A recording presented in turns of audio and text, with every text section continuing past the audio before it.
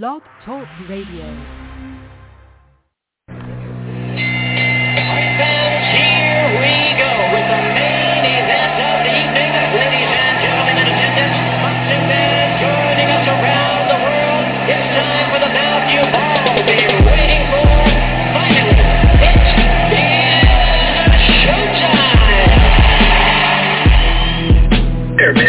Dedicate our lives to this sport. We do thousands of sit-ups in camp. We run hundreds of miles, for the ones that take it serious.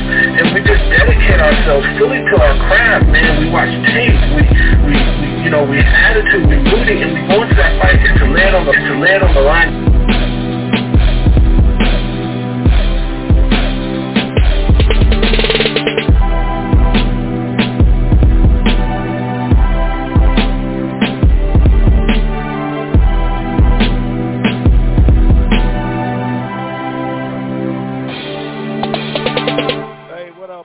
Fans, this is the Rope for Dope Radio podcast. I'm your host, Chris Carlson. We are live a week later, Thursday night. I know it's a little strange.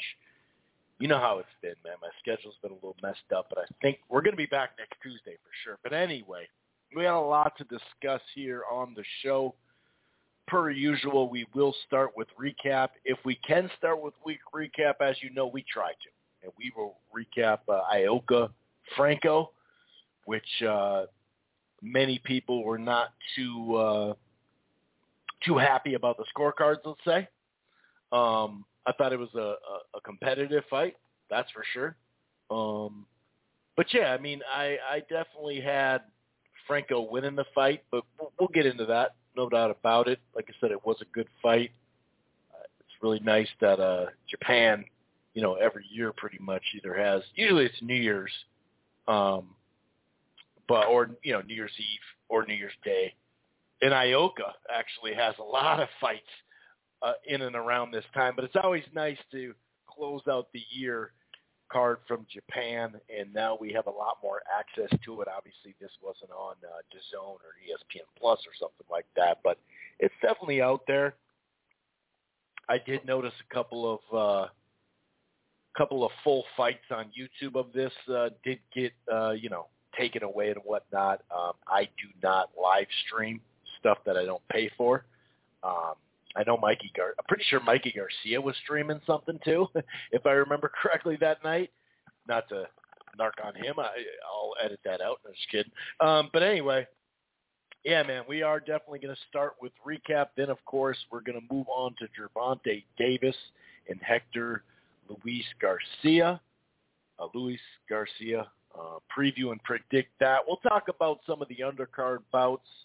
Obviously, Boots Ennis is facing a guy that is basically an IBF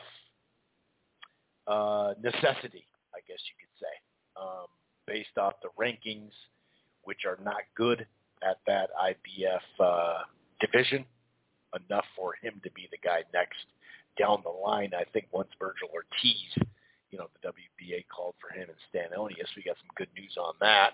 But we'll talk about the undercard. I think Demetrius Andrade is in a fine fight, considering he's been out of the ring for a while with that injury. I'm not looking forward to it like, oh man, this is going to be he's fighting at least a quality guy, a good fighter. And I actually think Rashidi Ellis is in the best fight, probably on the card. I haven't looked actually at that, but I bet you it is. Well, I haven't looked since it opened up. Now that I think about it, but Rashidi Ellis's opponent, that's the closest fight on paper on the card as far as on the pay-per-view card. So we'll talk about that. There is a little hype warming up about potentially Rashidi Ellis, if he wins and Boots expected to win, that they may fight next. Who knows? We do have some news about the IBF and Errol Spence and the decision he would have to make. So there's a lot of stuff that we'll talk about. But, of course, we'll really preview that Gervonta Davis-Hector Garcia fight. And then there's some other fight news. We will actually follow up on that Gervonta Davis news story from a week ago. Just another example of why I didn't 100% jump we still don't know every last detail, but we do have, let's say, more information now, being that the person, that accused him of an assault has now come out and said that they were not telling the truth, basically. So we'll talk a little bit about that. We'll talk about Eddie Hearn's plans for Anthony Joshua in 2023. It sounds like 3 fights. Some people say it's a smart move, and they've been saying he should do this for a while. Others say, what the hell are you doing? So you're just going to fight a random dude, Dillian White, and then fight somebody big, Fury or Wilder. We're going to talk about it a little bit. And then there's just a variety of current fight news out there. We are starting to get more and more, I wouldn't even say rumors, news of fights not 100% being announced. Some of them have been announced. Some of them are about to be announced. We know that the DAZN and Showtime schedules should be coming out here soon.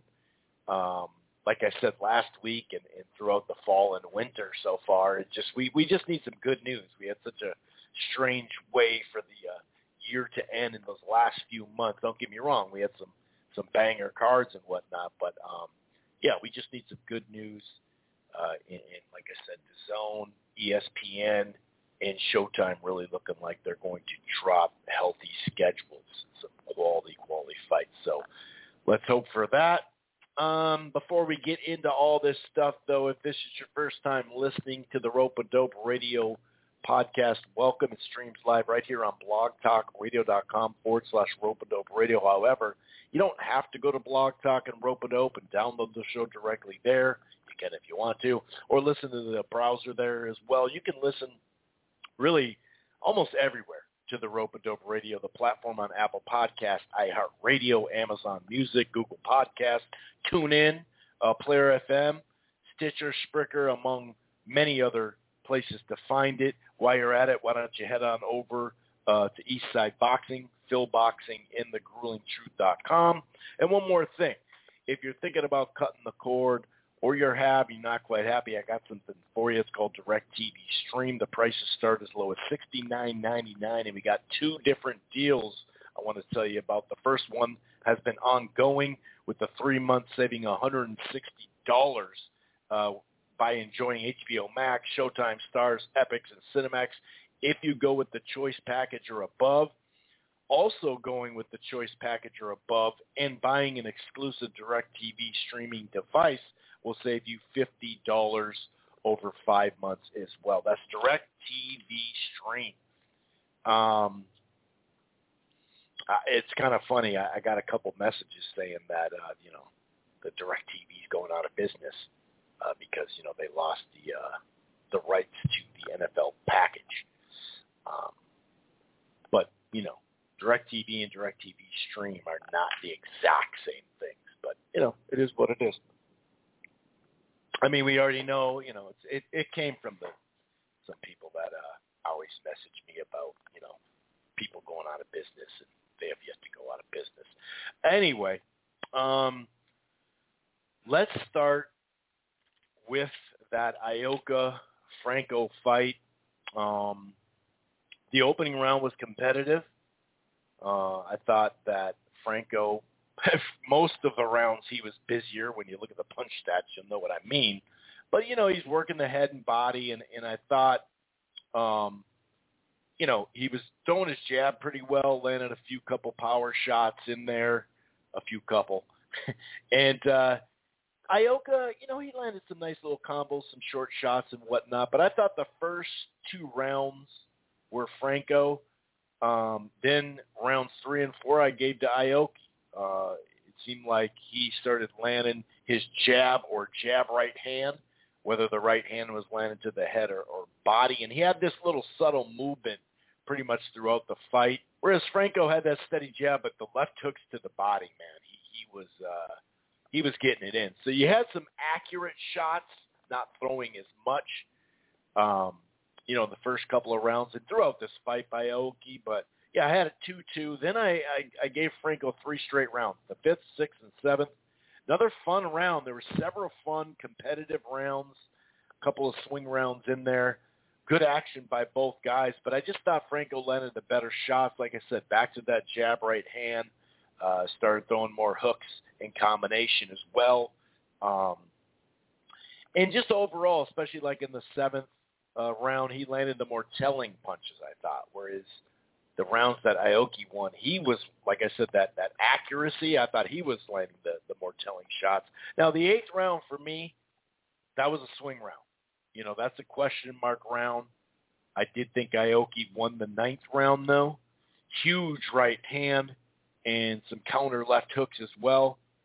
I also added that the uppercut and the movement and the range that he was fighting at in some of the rounds, like the ninth round. You know, if there was a rematch, that's the rounds he would have liked to, fight mostly like. Then I thought Franco kind of got it back, man. I gave him the 10th and the 12th, the 11th. I think you could give to him. It was another close round. I feel like Franco, I had the question marks in the box when I'm scoring it, but I did give Franco that one, whereas I didn't score the eighth round totally. I thought he stole it. The last couple of maybe two or three really nice little combinations, he probably stole that one. And in the 10th, he was just that effective aggressiveness, you know. He really was pouring it on. The 12th round was an entertaining round, though.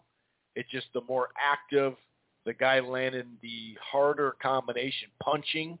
That was Franco in that one. So, to me, 7-5, 7-4-1, maybe 8-4. I think 8-4 would be max. I don't think you could give Franco more than 8 rounds. And 6-5-1 would probably be minimum. I don't really see a draw in this one. But I do have 2 close rounds, so if I swung them to Ioka, it might be enough for a draw. The scorecards did read, 115, 113, and then 2, 114, 114. So, I would like to see a rematch. I'm not sure if they'd go right back to that one, to be honest with you, but I thought it was a fun fight, competitive fight, but I gave Franco I thought Joshua won that fight. I don't think he got completely screwed. That's actually part of the title. Did Franco get screwed? A little bit. You are on the road. Boxing does suck sometimes when it comes to that, but we see plenty of different sports where the referee can play a role. Down the stretch in a playoff game or whatever, or just the instant replay when you have it there, and they still don't get it right in the NFL or whatever. But it is what it is. You're on the road in Japan to Ioka, who owns Japan, New Year's Eve. I mean, the guys fought there a bunch over the last, decade or so. Maybe, actually probably longer. I think his first one was like 2010, 2011.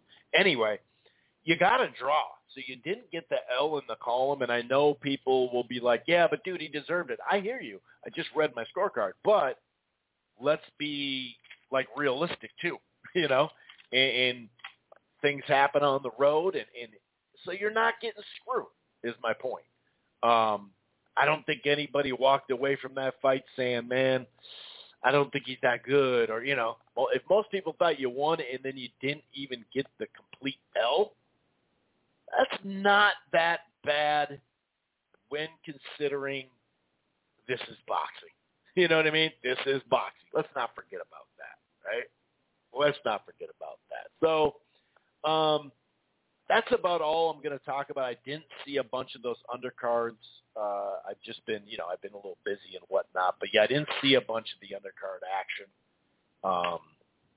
But, yeah, I mean, it was a competitive fight. I thought that – I did think that the better overall shots would, pretty much favor Franco. And basically, I like to go over the copy box a lot of times just to prove a point, or not prove a point, but kind of when we talk about certain themes throughout the fight. And when I mention activity, I mean Joshua threw 1,412 punches. He only landed 202, which is 14%.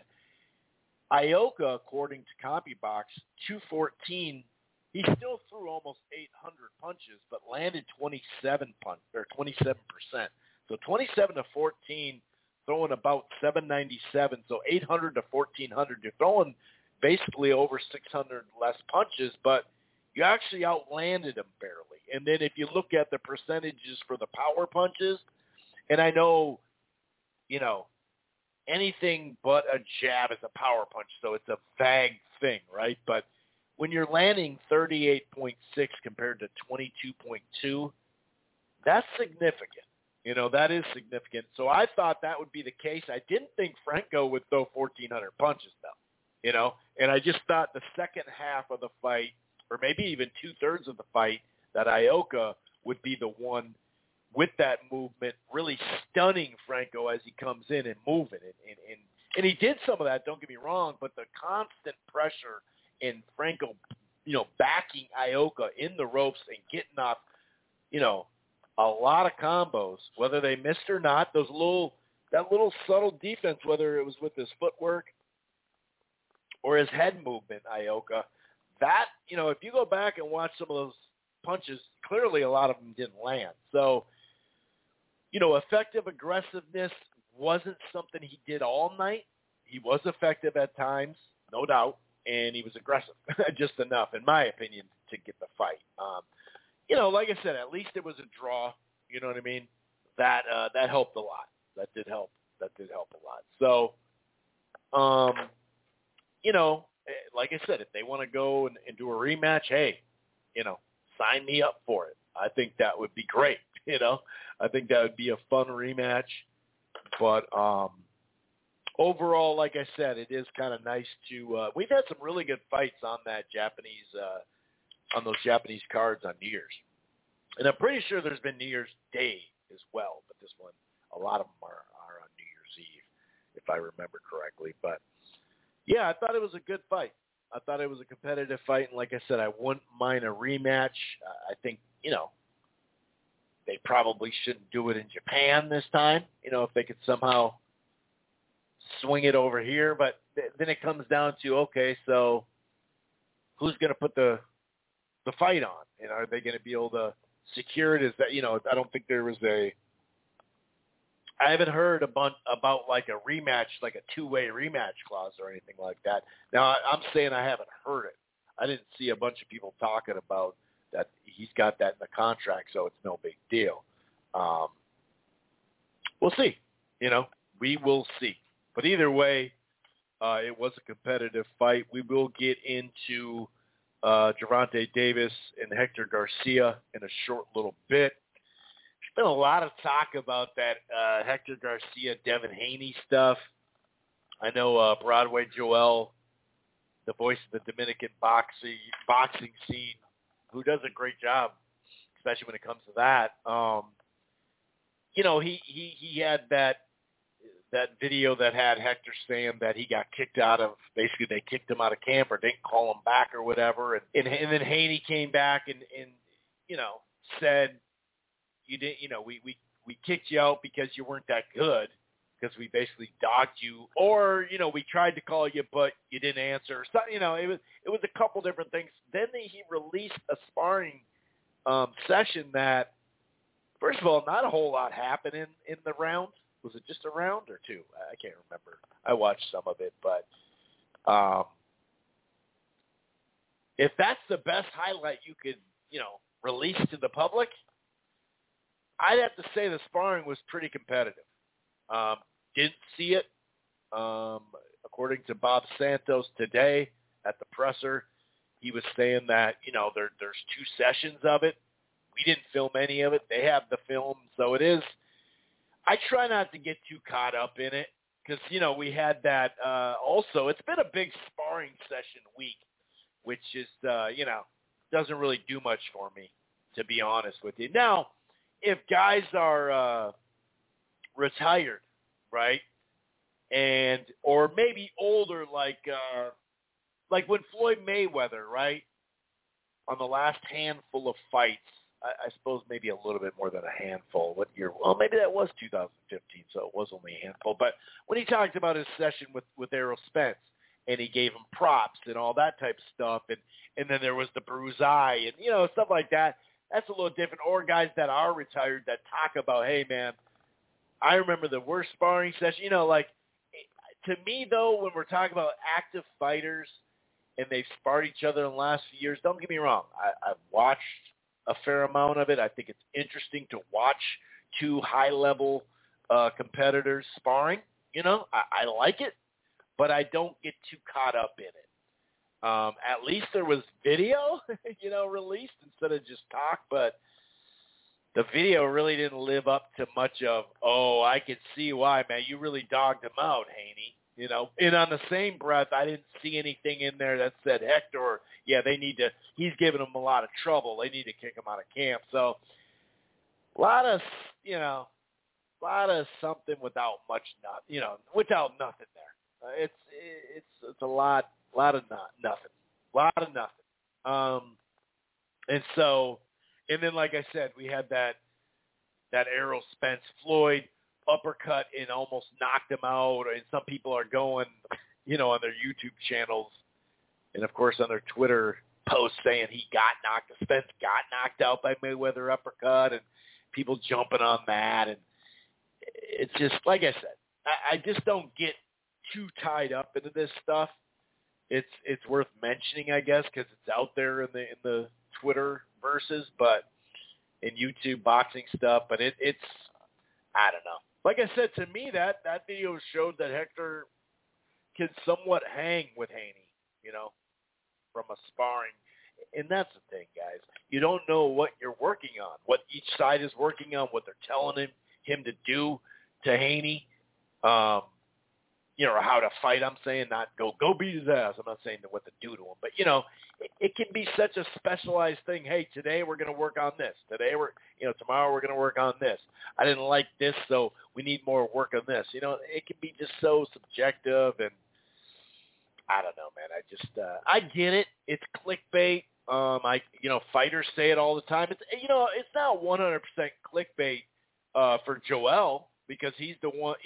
Hector said it on camera.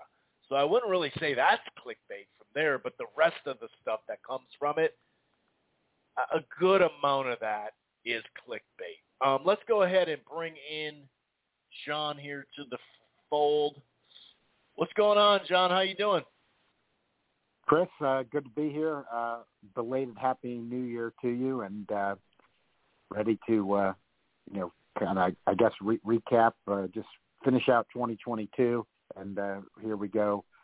We get started with 2023 with the Gervonta Davis card, highlighting the weekend. Yeah, right back at you. Happy holidays in general. Hopefully, you got a little downtime and some family time. I know I did. Definitely hit the ground running between the holidays, but yeah, it was definitely good, and I hope everybody out there as well had a safe but fun holiday and whatnot. You weren't able to. My schedule's been a little messed up.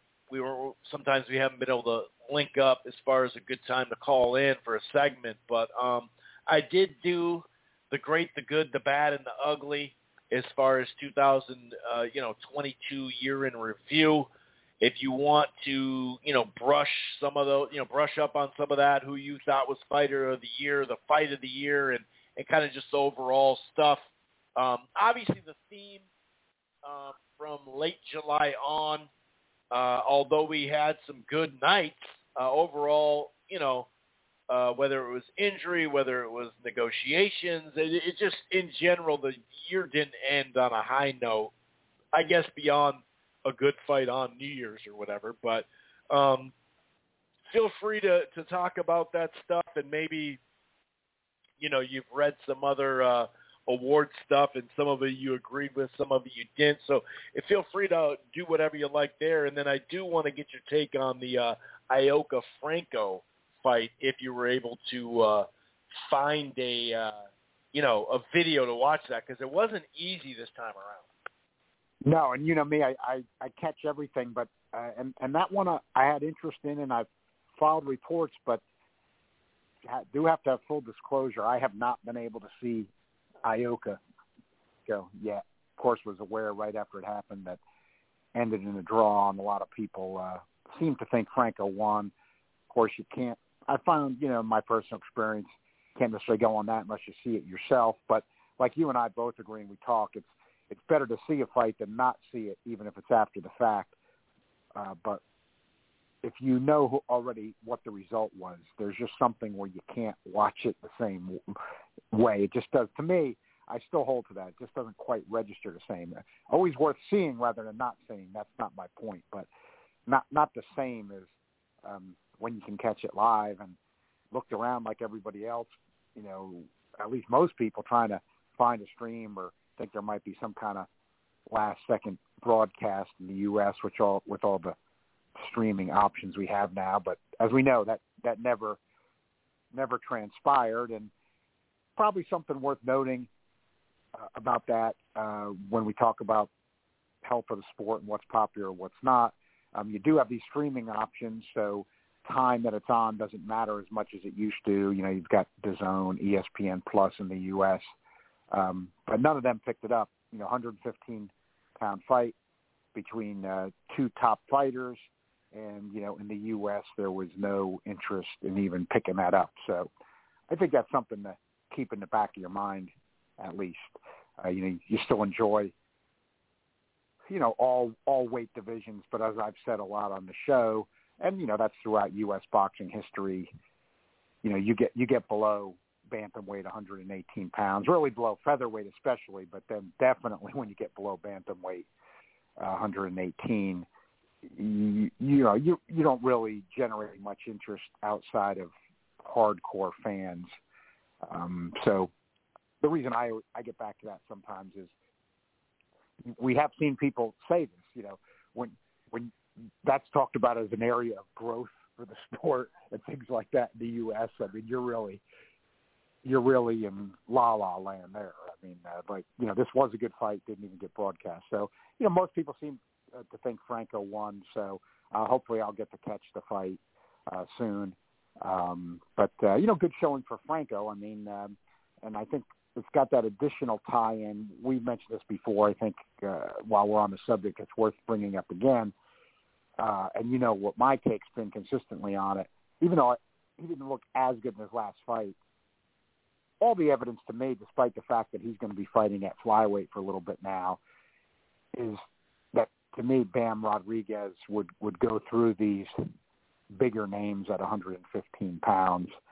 I really do believe what he and Robert Garcia are saying, that, of course, Joshua Franco's his brother, wanted to let his brother, get a chance at the spotlight since he'd had the, wins over Maloney at 115, really got himself out there after moving down from bantamweight, and he kind of wanted to give him those opportunities, or they were thinking it would be Estrada, but it ended up being Ioka, and who knows, maybe he will end up fighting Estrada. You never know.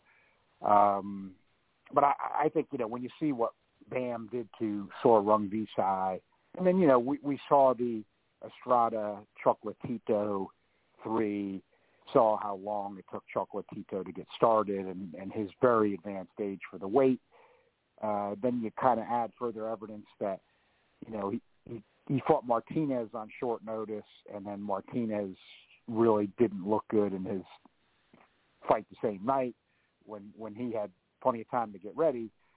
I'm just saying, looks to me like Bam Rodriguez at his age, really for those weights, really entering his prime.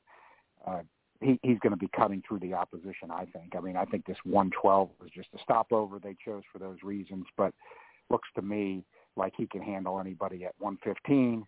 Been saying that since he's really exploded recently, and nothing to change my mind about that. 2022, I wasn't going to get into it really in depth. There's a lot of awards out there in terms of categories, and it is traditional, but I didn't feel like I had to weigh in on all of them.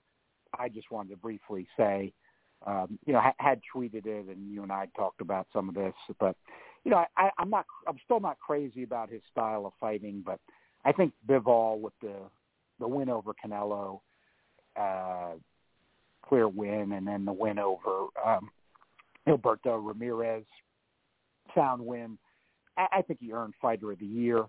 And the way I look at it, if you're looking at the 8 weight classes and who would be the champ, even though he's at the top of the light heavyweight division, Beterbiev the guy there. He really didn't pick up a title in that sense, and I always keep those kind of really high accomplishments in mind. But I just think you have to also be flexible and have some reason to it. And I just think, Canelo being the top guy, generally regarded pound for pound in the sport as a star, to be a significant underdog against him. Yes, there were some people that were picking Bivol. I'll be fair to them. I mean, there were some people I saw picking him before the fight.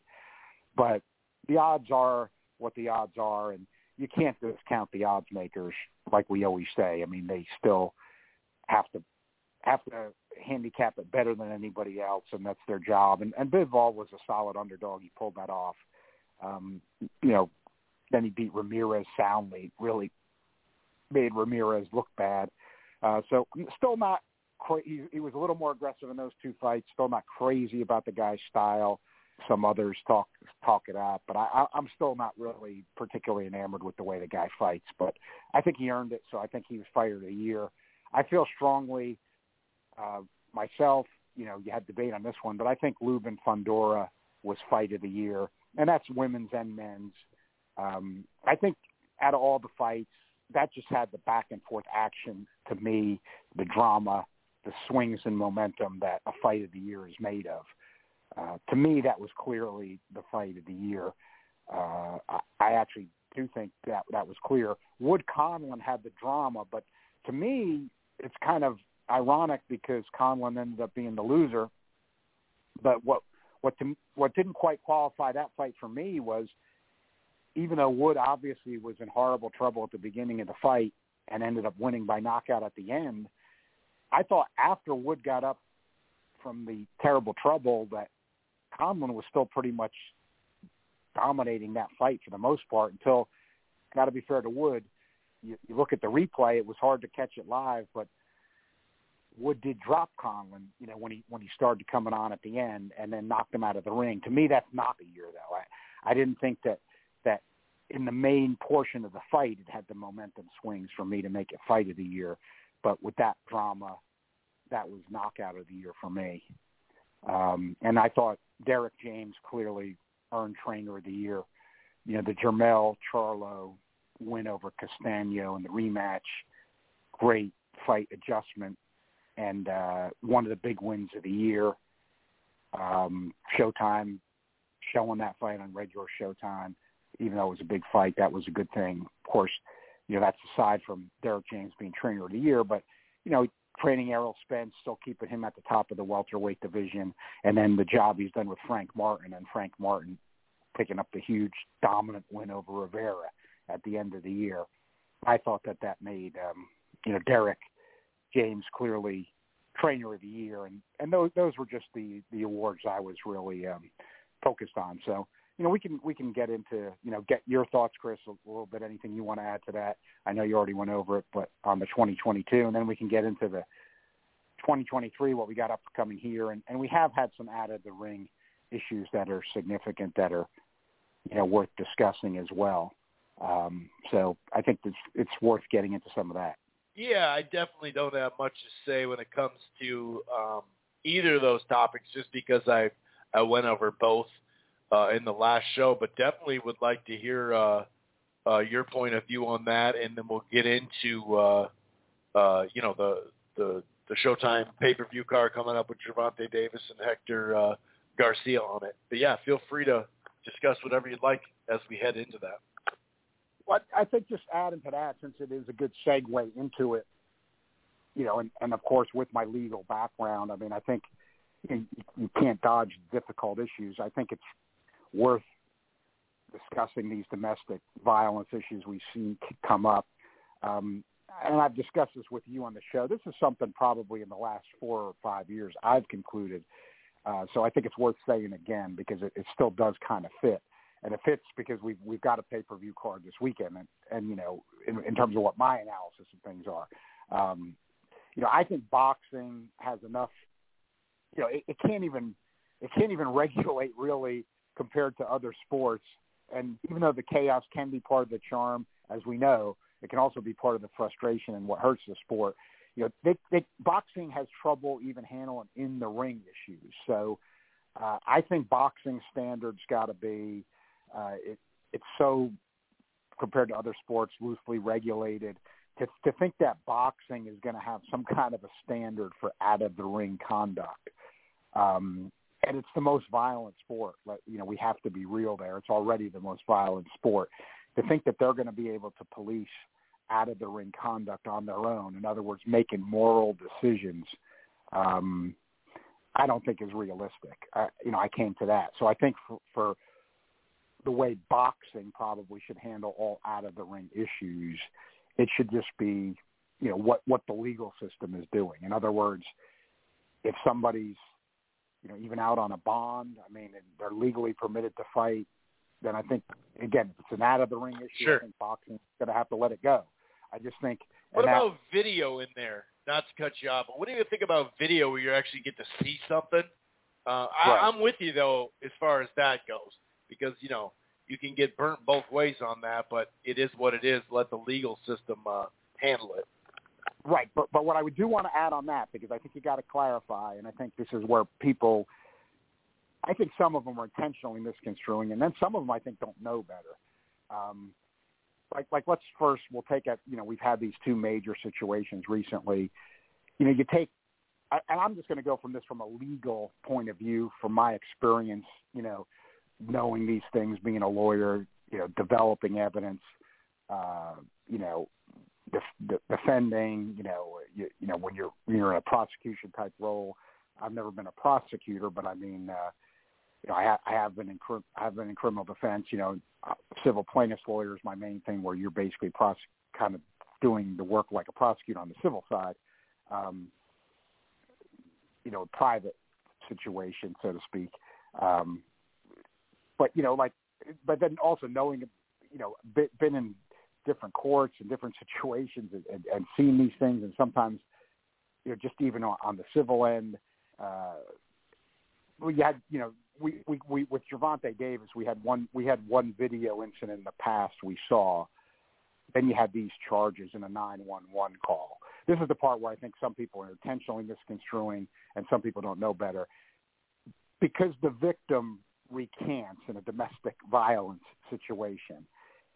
Now, can there be a situation where, in theory and in reality, where somebody falsely accused somebody of something? Yes, but that is in a domestic violence situation, especially throughout the history of the United States, where a lot of states and jurisdictions in recent times, being more progressive, have even set policies where if an officer has enough evidence outside of, and even took a statement from the accuser, and then the accuser recants, they go ahead with the prosecution anyway.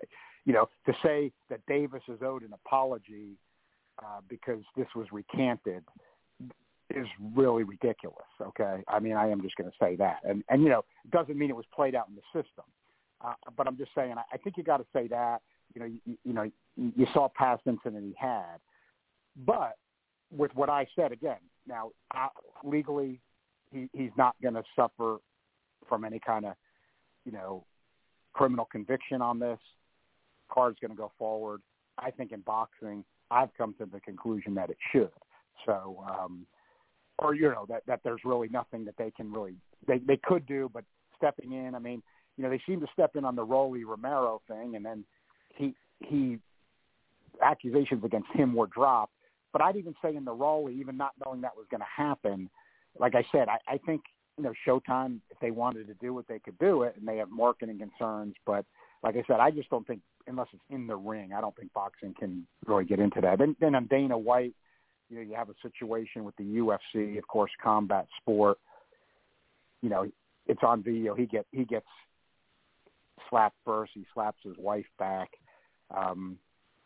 He shouldn't have done that. Now the UFC though is a little in a different situation, because they're like an enclosed entity, so to speak. So, it's one entity, so they could take action against, I think they could, if they wanted to, they could take action against Dana White.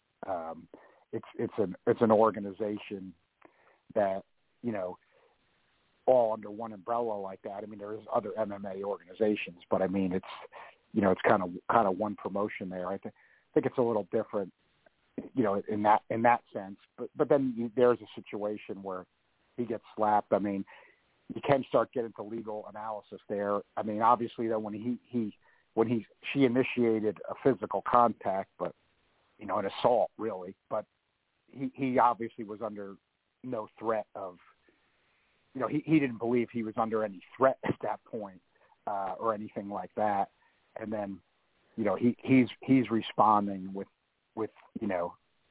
physical violence, when he's not really under any kind of threat or anything like that. So, yeah. And then, as people pointed out, you got nobody writing about that. So I think in the boxing sense, I think it's, which it is, it goes on, but I just wanted to clarify that I think it's probably under the circumstances, just for boxing, the right, right decision. It just goes on. But I think I do have to throw in the legal point of view and legal experience there that, to just say, when a domestic Vic Camps, to say that's an absolute, I mean, that's not the case. That's not the case. Certainly not in the modern world. There are cases now that get prosecuted when the victim recants if there's enough other evidence, and there have been convictions. So, that's a different thing. It's in domestic violence situations, that's a little different. But I think we can get into the ring. But I didn't want to dodge those issues. And we can get into it a little later because we want to get into the ring. But since it just happened within the last couple of days, and anybody that follows boxing knows, because we've seen these things, I think it's probably worth, at some point, maybe we can talk about it in the ring first, but, the DeMar Hamlin situation, of course, it's NFL, but, we have seen these types of situations in boxing, just in terms of horrific injuries, and in boxing leading to death. And, this just happened on Monday Night Football on ABC. I did see one tweet out on it, which it came to my mind too, having, just seen that firsthand and remembering it. 40 years ago when you had Ray Mancini and Dooku Kim, when boxing was so much more popular, and being viewed by millions on the weekends on network TV. And that fight was one of those fights, and when Mancini was just starting to get extremely popular, it kind of does, if you at least know the history of that, if you saw it or you at least know the history. I'm not saying that the NFL is going to have boxing's problems. I think the NFL is too powerful. But I've always believed, that did start a downturn in boxing. I think that the networks got more reservations about the product and things like that. And I'm just throwing that out there because then people seeing something like this firsthand, that, if you look back on 40 years of history in boxing, when you saw something like that firsthand and the impact it had, I think this is going to have impact, but I think with how powerful the NFL is, it'll be different. But it is something to keep an eye on in that sense, because, for boxing, that was a key moment. But what I think it ties into boxing now is, I think what we've probably got to look at as boxing fans too. We had, just in recent years, as horrible as it is, we had a DAZN fight streamed where Patrick Day died as a result of his injuries in the ring. And, we had Dadashev in an ESPN Plus stream, when against Mateus, when he died from his injuries in the ring. Those were just streams. And, it's happened before. I mean, I was watching an ESPN fight in the 80s, when Sean Thomas died in the ring against Chris Calvin. It's not that it hasn't happened, but, and, we had Mancini and Kim, but what I'm kind of saying is, look at the public reaction as to what happened to, Hamlin in an NFL game. with that many people watching it. I mean, you know, now imagine now if in the year 2023, you know, something like that happens in a fight with that, you know, with a higher viewership, you know. That's one thing, you know, boxing falling further under the radar screen. You're not having that like you used to, but I think it's something to think about there too, you know, for the sport. I'm not even saying there's anything you can really do about it, but it's just for the future of the sport. I think it's something to think about. Yeah, that is fair. And when you think about, you know, if it were to be on one of those larger, you know, like bigger named or whatever, something happened, it would be that much more of a big deal and whatnot. And yeah, you could tell just on my Twitter timeline that night of that player. You know, hopefully he makes a recovery here. The news is, you know, all things considered, pretty good, but it's really touch and go still. But yeah, it would be a major thing. Obviously, it was a major thing back, like you said, you know, in the '80s when it was actually on. You know, things like that happened where there was big ratings and whatnot. But yeah, with the social media and everything like that and whatnot. So obviously, we got a fight coming up. We'll talk about the main event mostly. So, you know, obviously we know, I think it's, April 15th or something was the date that's been talked about from a variety of people. I think even Oscar said that date on camera. I don't know if they wanted him to do that or not, but Ryan Garcia chose not to have a tune-up. Neither guy got a fight in the fall. It sounded like both sides were kind of contemplating that. We've kind of both heard from both sides saying that, you know, I remember Ryan Garcia recently said that it was actually Tank that wanted the tune-up, but I've also heard it reported the opposite way, and they just both decided to take it. And then obviously, you know, Ryan decided not to. You know, it's a minor distraction, just that alone, knowing that, okay, I'm going to get by him, and then I'm going to fight in April or whatever. But obviously, you know, the last days have been pretty intense for Gervonta, whether, you know, we don't actually know what happened ultimately, but it's a distraction. So not only having a fight booked and talked about that they agreed to terms and all that before these other fights were talked about.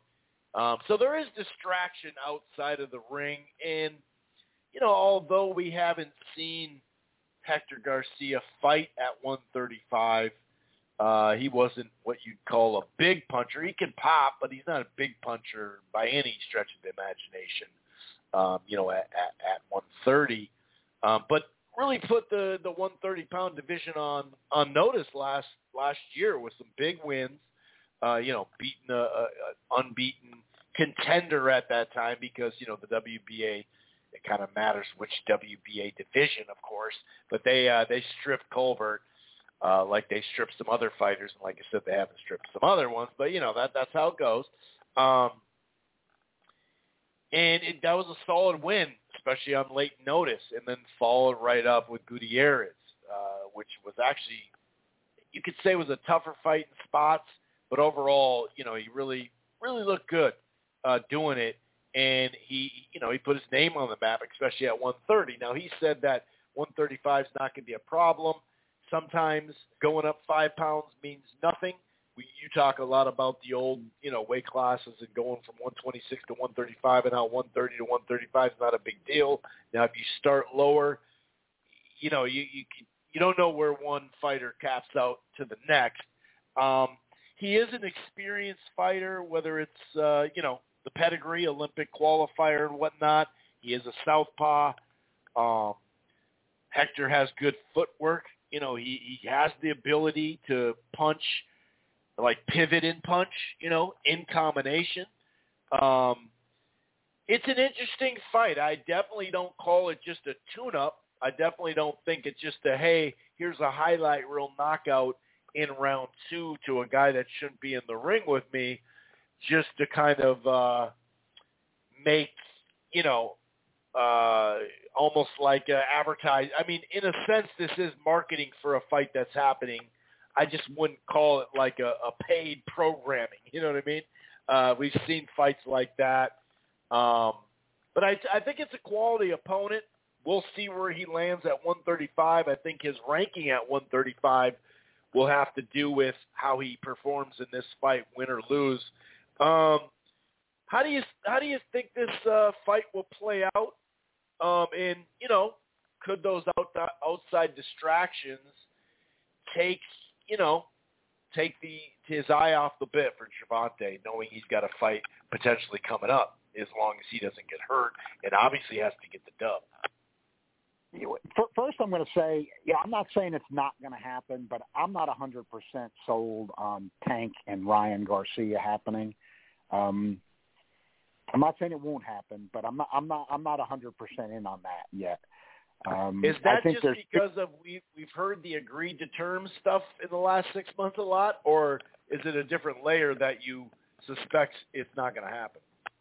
It's a little bit of vagueness on the terms thing, and then it's also that, to me, one of the problems with more recent boxing and the promotion and marketing of it has been, it just happens too much for me to ignore it, is whenever a lesser fight's coming up that they're trying to sell, it's, well, he's going to fight this guy next, and to get people to buy in, and then the next guy never happens. I'm not saying that will happen here, but I'm not counting that out.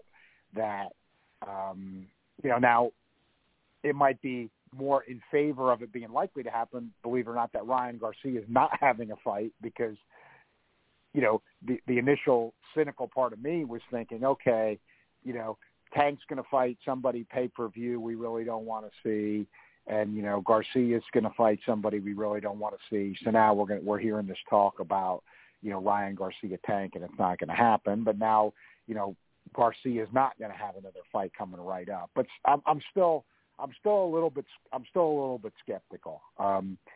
We've talked about the Tank pay-per-view thing. Like I said, in modern era, I don't look at the live gates because just fights. Big fights are about TV, maybe a site fee. They want to make money on the live gate, but we're not planning our fights in the year 2023, our big fights, on what live gates are going to be. That's so far secondary to TV. It's not even worth talking about. So they keep running Tank pay-per-view, which means to me there's something there, or they wouldn't keep doing it. Yet we don't. Showtime's part of CBS. Yet Viacom, we don't really hear the numbers, like we're a real successful event.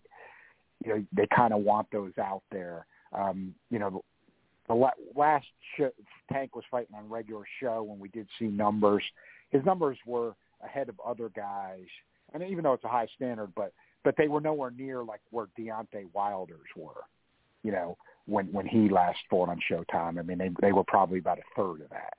So, we know what Wilder's, we know some of Wilder's heavyweight pay-per-view numbers with Fury, of course, big fights, but at least we have some idea of those. So, we know, I think we can safely say, Tank's got to be quite a bit below that. But again, there's enough there that keeps coming pay-per-view. I mean, I like watching the guy fight. He's one of the guys I most like watching. I think all you got to do is leave it with, I mean, it was kind of surprising, but obviously, it was straight or honest. I believe it was Canelo said he likes watching Tank about as much as anybody else of other fighters.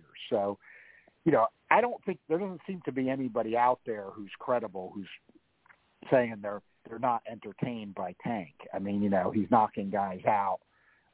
The fights are exciting, so there's something there, but I just don't know. I mean, I don't know if we're definitely going to get the Ryan Garcia tank or not. I mean, maybe we do. You know, we have I think, like I said, I throw out the alphabet part because when both sides know they want it promotionally, it happens. That overrules the alphabets.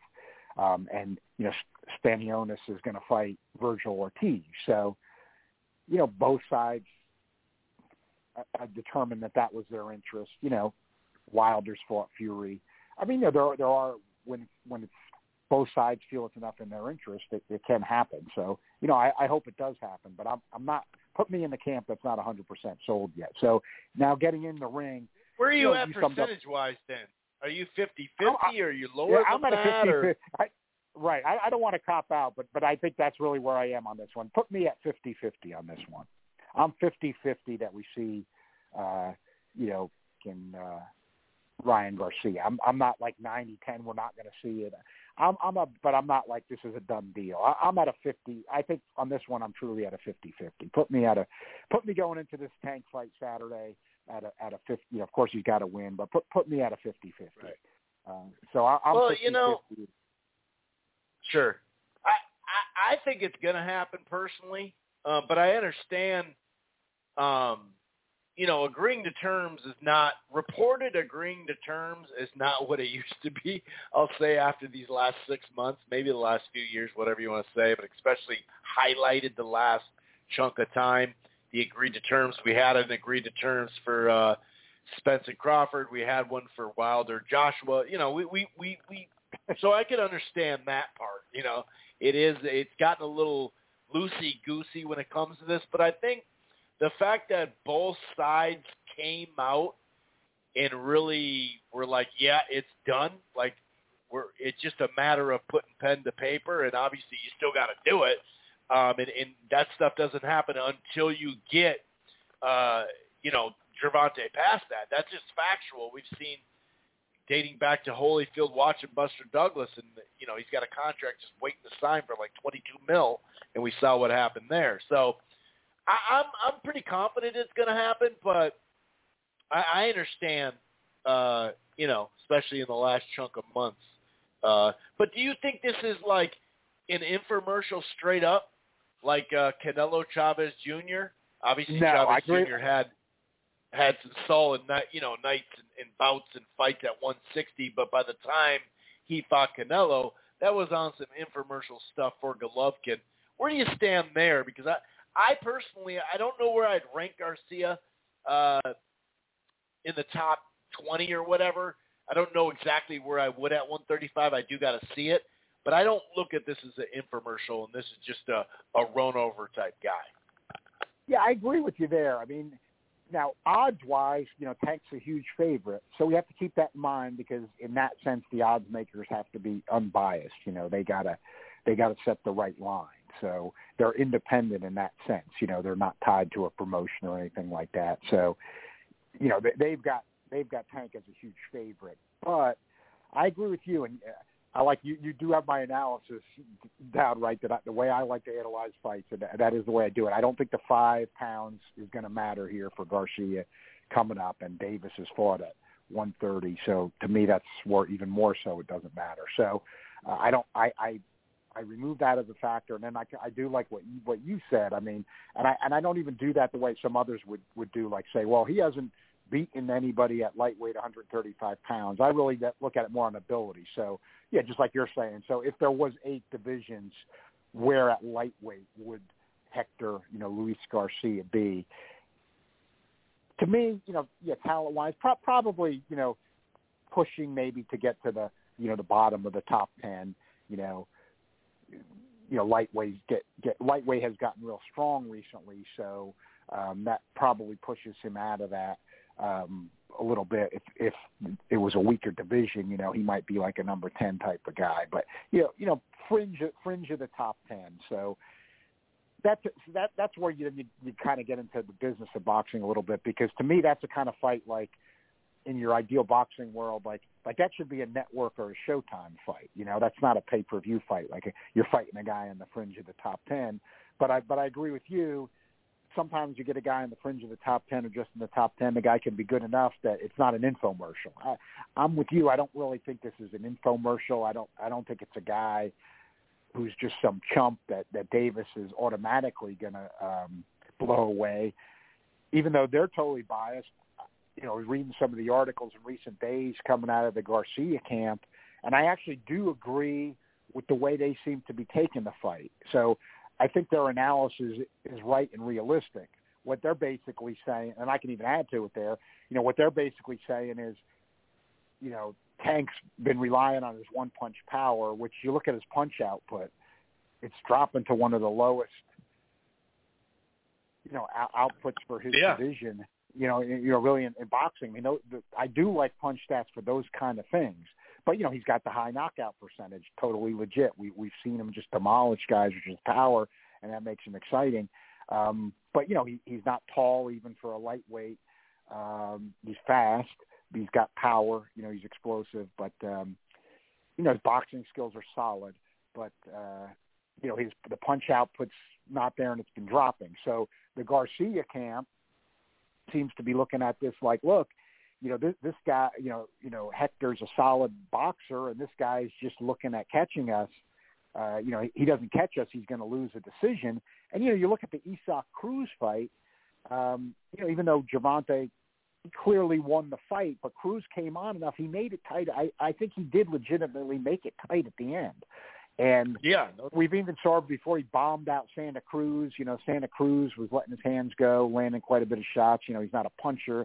You know, Gervonta Davis has never been beat up. He's never, you know, this is all to his credit, never taken a lot of big shots. I don't think he's got that kind of wear and tear on him. But I like I said, I always like to go Emmanuel Stewart, his analysis that I read for decades. You know, to me, a boxing genius. He was kind of the first one that taught me this, going way back into like around 1990 when I remember him first saying it with Mike Tyson. You know, when Tyson first lost to Douglas, you know, he was first kind of saying, look, you know, I think Mike will be real good. He won't be quite the same after this. Not, you know, just because of getting beat. He said, I just think he's a speed and explosion guy. You know, not big for the weight, and you know, you got to be young. You know, you got to be younger to really put that force, that speed and explosion. And I think I've seen that come up with other fighters at times over the years. Like, you know, when all of a sudden Roy Jones, you know, got knocked out by Tarver, then he got knocked out by Glenn Johnson, you know, after being up at heavyweight. I think that was one of those types of things. You know, Roy Jones was just so fast and, you know, so explosive. And, you know, the speed and the reflexes that, you know, when that just goes a little bit with that those types of guys that are like a force like that, you know, all of a sudden they become vulnerable. You know, there's not that many guys that are even that good that fight like that to have those kind of abilities. But when you do see them, sometimes that you can see that happen. Now, you know, you look at a guy. This is why I've talked, you know, a lot sometimes about Gervonta with the moving up in weight, even though he's not tall, because, you know, look at like a Pacquiao who started out at flyweight and then was able to be effective at welterweight, wasn't that big, but see those positive attributes he had as he moved up in weight, they were still able to kind of be there because he wouldn't have had the speed, you know, at featherweight at that, you know, when he was fighting in his late 30s to deal with those guys, even though they're smaller. But at welterweight, those attributes would still come out, you know, right up till very late in his career. And of course, Pacquiao is an exception, but and you know, look how good Floyd Mayweather did. You know, he beat Canelo, who ended up being lineal middleweight champion of the world at a weight, you know, in the traditional middleweight limit, like, you know, over 150 pounds. So, you know, you see that kind of thing, but now, you know, Gervonta Davis, he's here at lightweight. I think that I do see that trend with him. You know, he's just kind of looking to catch guys. I have seen him try to use his boxing skills more, and they're not bad, but I don't think that's ever going to develop. I think some people think with him it might. I don't. You know, he doesn't have the volume. He's just not that slick of a boxer. He's okay. You know what I mean? Like, if he needs to use it, he can use it and be relatively effective. But I think he might even think that a little himself. I don't think that's going somewhere for him, as that he's going to be this kind of turn into this boxer. So it's going to be the explosiveness and the power. So he's got to catch you with that volume dropping. And I do think he'll probably catch Garcia, but here's where I see some trouble possibly for Tank in this fight, which is kind of the way the Garcia camp's taken it. This is where, even though Garcia is a huge underdog, this is the scenario I do see that's a problem for Tank. I mean, I was very impressed with the way Chris Colbert was fighting. He was really coming on, and he's a very slick boxer. I mean, he doesn't have the offensive power, nowhere near it of Tank. Not the offensive fighter, obviously, but Colbert was boxing slick, boxing very well, going into that Garcia fight, and he got dropped and soundly beaten. And I'm thinking that here's what I would throw out there. Is Tank a better pure boxer than Colbert? I don't necessarily think so. I mean, he's overall obviously more talented. He's got more offense, but that's what's kind of interesting to me about this one. Like, in other words, if Garcia could handle the boxing of a Chris Colbert, who's a really good, southpaw boxer. I mean, he might be able to handle, Davis, and if Davis doesn't catch him, it could be tight for him then. I can see that scenario. I'm not going to call it. I just think, Gervonta Davis has proven to me that he's good enough that I can't go into this one. Garcia's 31. To me, for a lightweight, that's not a prime age for a lightweight, even though he's just arrived on the scene now. I take a lot of that into consideration. To me, it's always, and I think boxers know this and matchmakers know this. If let's say, Hector Luis Garcia was 24, and he was 16-0 coming off these wins. You might be, you might be matchmaking then and saying, yeah, this guy's not only not an infomercial. We might not want this guy, but at 31 years old, I think that Tank's going to catch. That's the consensus. I agree with the consensus there. I think it's just likely that Tank's going to catch him before the end and get him out of there. But I do see, that's like you're saying, Chris, in terms of it not being an infomercial. That's what I've kind of gotten to call him now. It's not an infomercial in the sense that, sometimes I'll see a guy, I think Tank's like a minus 1,600 favorite. When you're minus 1,600 favorite, the other guy, you don't see any path realistically to victory.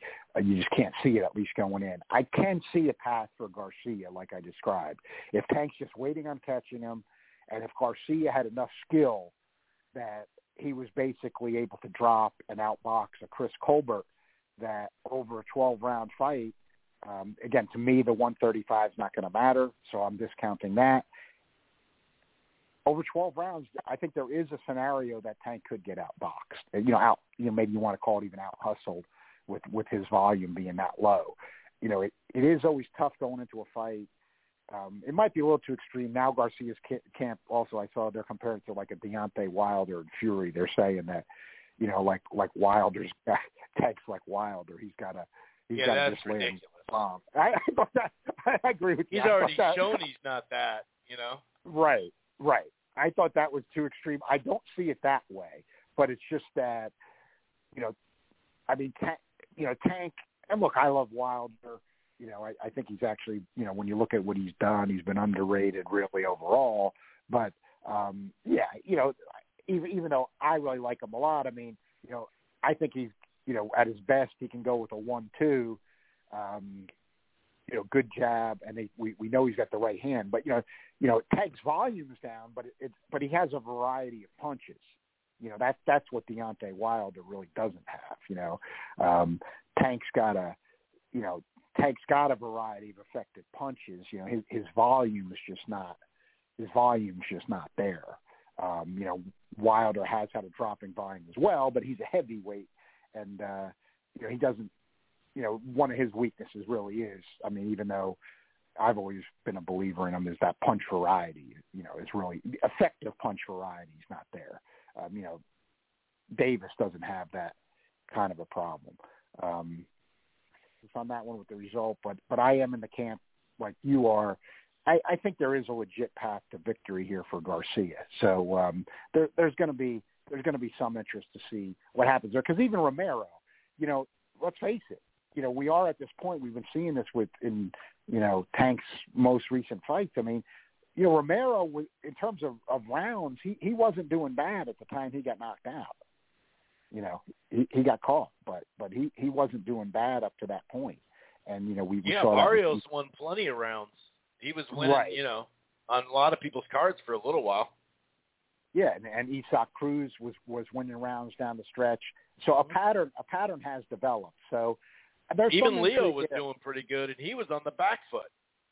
Yeah, he was doing well because he was throwing a lot, and then he got caught, obviously, in a highlight reel. But he was doing well because he's active. He throws, and he was throwing in that one. So a pattern is developing. Like I said, it's kind of counterintuitive and ironic, despite his height. If Gervonta moves up, if Davis moves up, that might not be as much of a problem for him if he goes up in some weights. But he's in his later 20s now too, and that lightweight with that volume drop. And I do think there's a path for Garcia, but I just think at 30, Garcia's 31.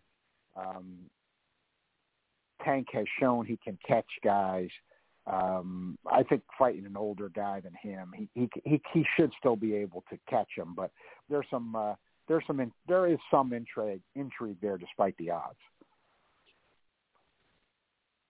Yeah, I agree. When I look at Garcia, beyond what I mentioned earlier with the footwork and the ability to pivot and punch, that circling his opponent, but being there able to punch. He's got a pretty good jab.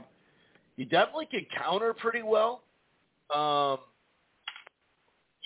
Sometimes that he can get countered himself. I mean, that's kind of fair for everyone, but I've noticed in the last two fights at close range, sometimes he'll get countered, and sometimes, he's a little loose with his guard. When he's up close on the inside, sometimes he'll put that nice high guard up, but a lot of times he leaves his hand way too low. And I think that if you try to all in one fight keep your hands up, sometimes you end up putting your hands a little too high, and then the body's open. And we know that Gervonta is capable of, going with, he can hit you hard with either hand, but he can punch in combination to the body. And it'll be interesting to see if, how early it takes him to Gervonta to say, well, I guess I'm going to lead in this fight, because that's another thing. In some of these fights, I think he led against Leo Santa Cruz as far as coming forward, because he was more on the back foot, or not really moving the whole time, but at least circling and at range or just on the outside. I think you could say that about Barrios as well. Whereas some of these other guys like Cruz and Rowley, they were coming at him. So I like the fact that he's shown that he can box on the outside, Gervonta. You are right about the activity, the punch activity, and a guy that beyond Cruz, I think most of these guys don't keep up with the active rate and the willingness to throw combinations like Hector Garcia. I mean, he really does. He mixes up his punches, mixes up his attack really well. Like I said, sometimes it's a counter left, a lead counter. And his right hand, he's got a good jab, but he has that right hook. At times, the right hook, I noticed watching of late that he kind of cuffs or slaps with it. Other times, I believe that's what he actually put Colbert down with. So the uppercuts, the hook, he mixes it up really well. And I do want to see Tank. I think in this fight, Tank will be the one that does lead. And we've seen him when he does come forward at times get countered himself, get clipped on the way in. So he'll have to use a jab. He'll have to use some upper body head movement as well, which we've seen a mix of that. So on one hand, we could say, Gervonta, was losing these rounds, but he was giving us a different skill set. Although I would have liked to seen the Ryan Garcia fight happen last year. to be fair, that wasn't Tank's side, you know.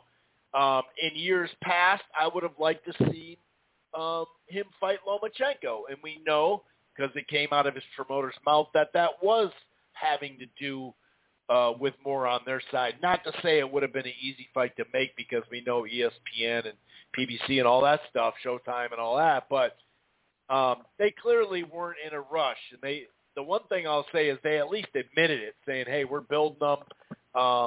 You know, maybe that fight happens in the future, but it did seem like their side didn't want it. So a lot of the criticism is you don't have that marquee matchup. You know, he has some names like Leo Santa Cruz. You know, he was the underdog. Some books had it 3-1 against Pedraza.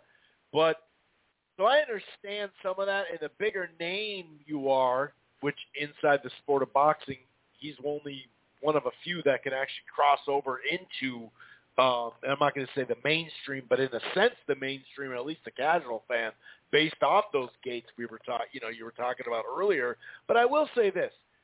Cruz is not a slough-off type of guy.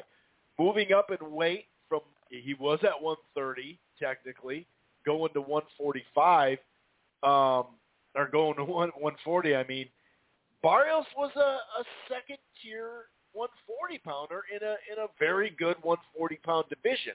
So that wasn't a crappy fight. Lewis, we just were talking about how Santa Cruz was doing good in the fight. So a lot of times I'll say this, and I feel like it's happening in this fight, that a lot of people project, like, when it comes to the opponent, they keep saying this is a no-hoper moving up from featherweight, or this, that, and the other, but then it's competitive in the ring.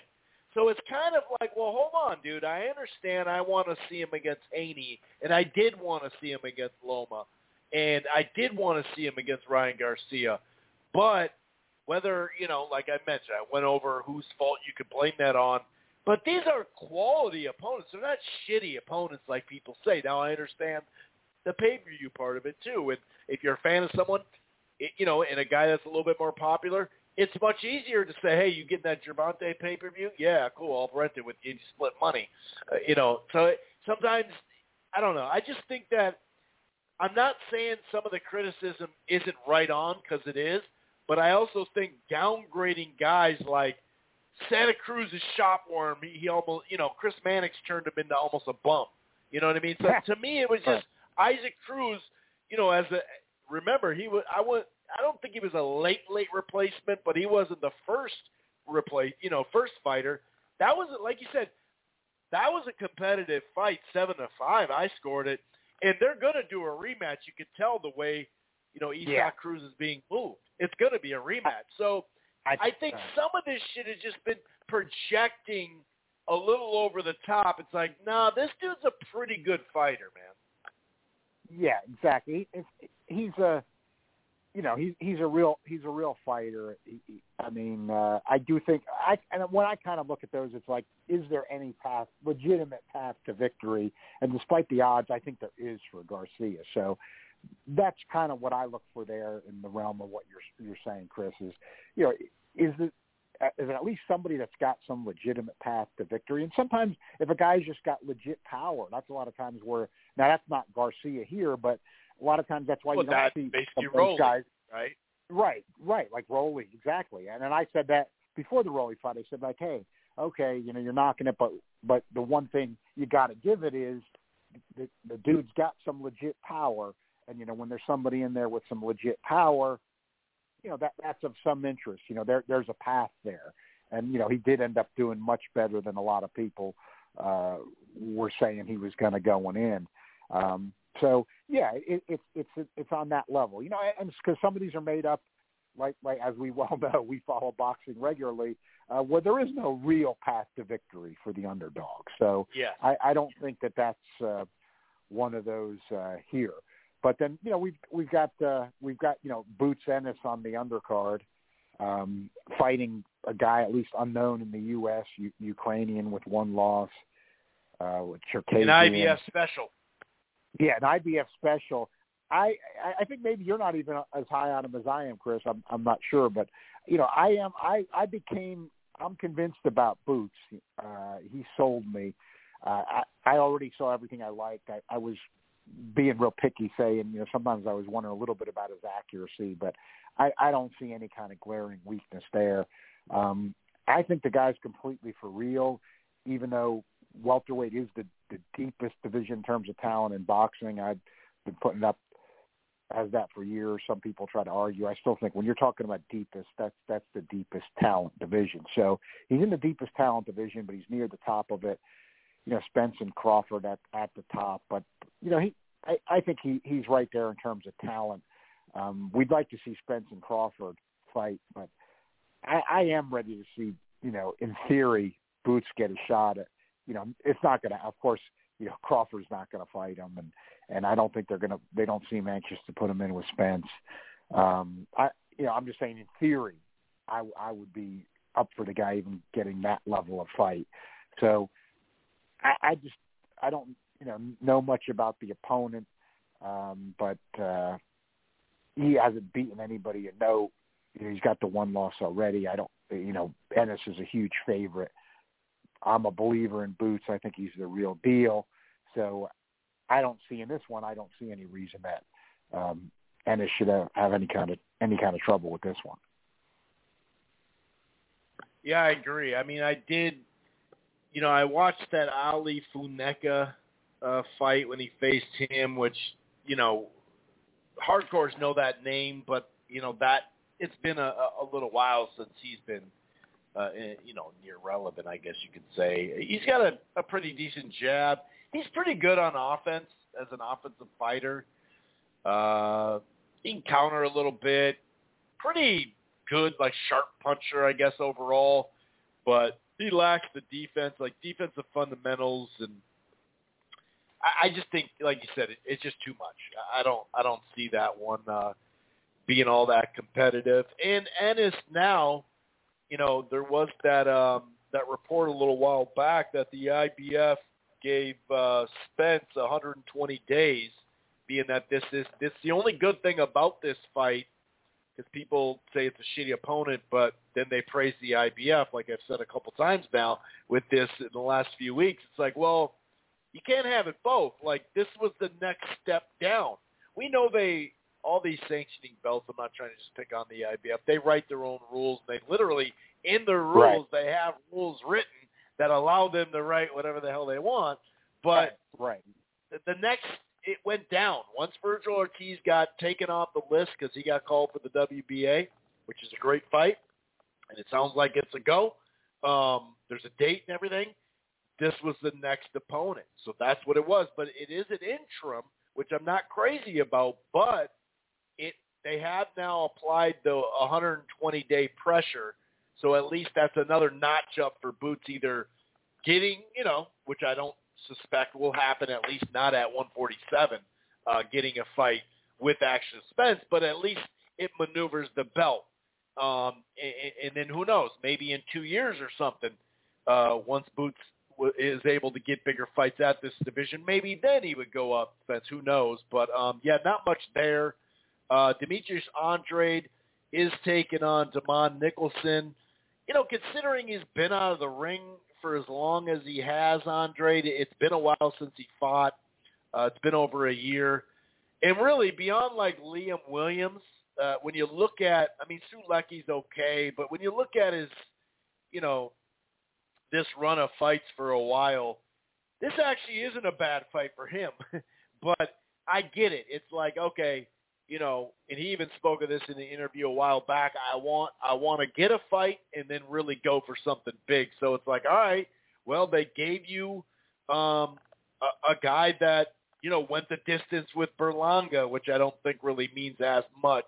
He's coming off a win. I think it was Christopher Brooker. He's been in there with Jesse Hart and Aleem. He had a draw too. So at least it's a guy we've watched and seen, on different platforms and stuff. It is what it is. I'm not necessarily looking to the fight or anything like that.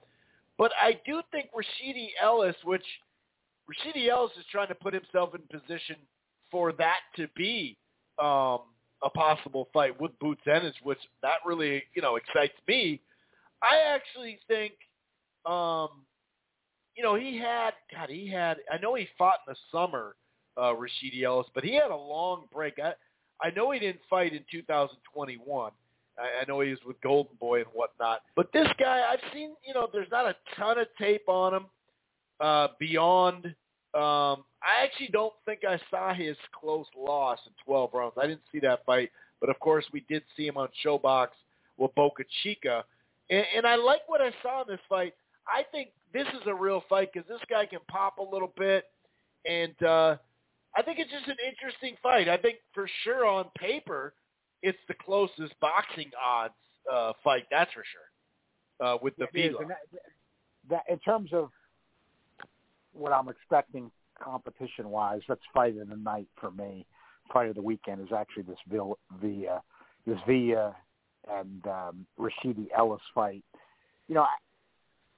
I thought that PBC, Rashidi Ellis is good for him because PBC's got all the welterweight talent. To me, he's been okay, not great. I don't put him talent-wise up on the level of some of the other good welterweights, but I thought it made sense for him to get some fights, and for PBC, I thought that they just signed him to be an opponent. What I'm kind of saying is, I kind of thought maybe his first assignment would be you'd be throwing him right in with a Boots Ennis, or if Spence needed in their view, needed a tune-up fight or something like that, that he might be the guy. Instead, he's getting Villa, who is difficult. Villa had the one loss. The rest of his record, he has the high KO percentage, but the names on his resume were not impressive. But then Boca Chica was on a really good run, and he looked tremendous against Boca Chica. I mean, he just dominated him, was real close to getting him out of there, showed a lot of pop, good size for the weight.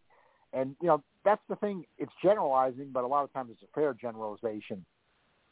Sometimes you get some of the fighters in the Dominican or maybe Central America or South America, and, who the guys have fought, a lot of times the records look good, but then they don't really have anything. But then there are some cases where the guy steps up in a fight in the U.S., and is impressive. And this ended up being the case with him against Boca Chica. And then all of a sudden you're like, hey, this guy's on my radar now. He does have something. He didn't have the opposition on the way up, but he's proven he can fight. Villa seems to me to be one of those guys. I do think this is an upset potential fight. A lot of people actually, even though it's most competitive odds-wise, and some knowledgeable people, you and I and some others looking forward to it, but I've seen a lot of others discounting it. I don't think this is one you can discount. From what I've seen of, Ellis does have a win over Hector Rocha. Rocha's proven he can fight. He's got a couple of decent wins on his resume, but to me, he's always been, again, relatively speaking, with the talent in the welterweight division, he's just kind of been like, okay, you know what I mean? He doesn't wow you off the screen, when you're watching him. Doesn't have the real explosive performance that you take note of.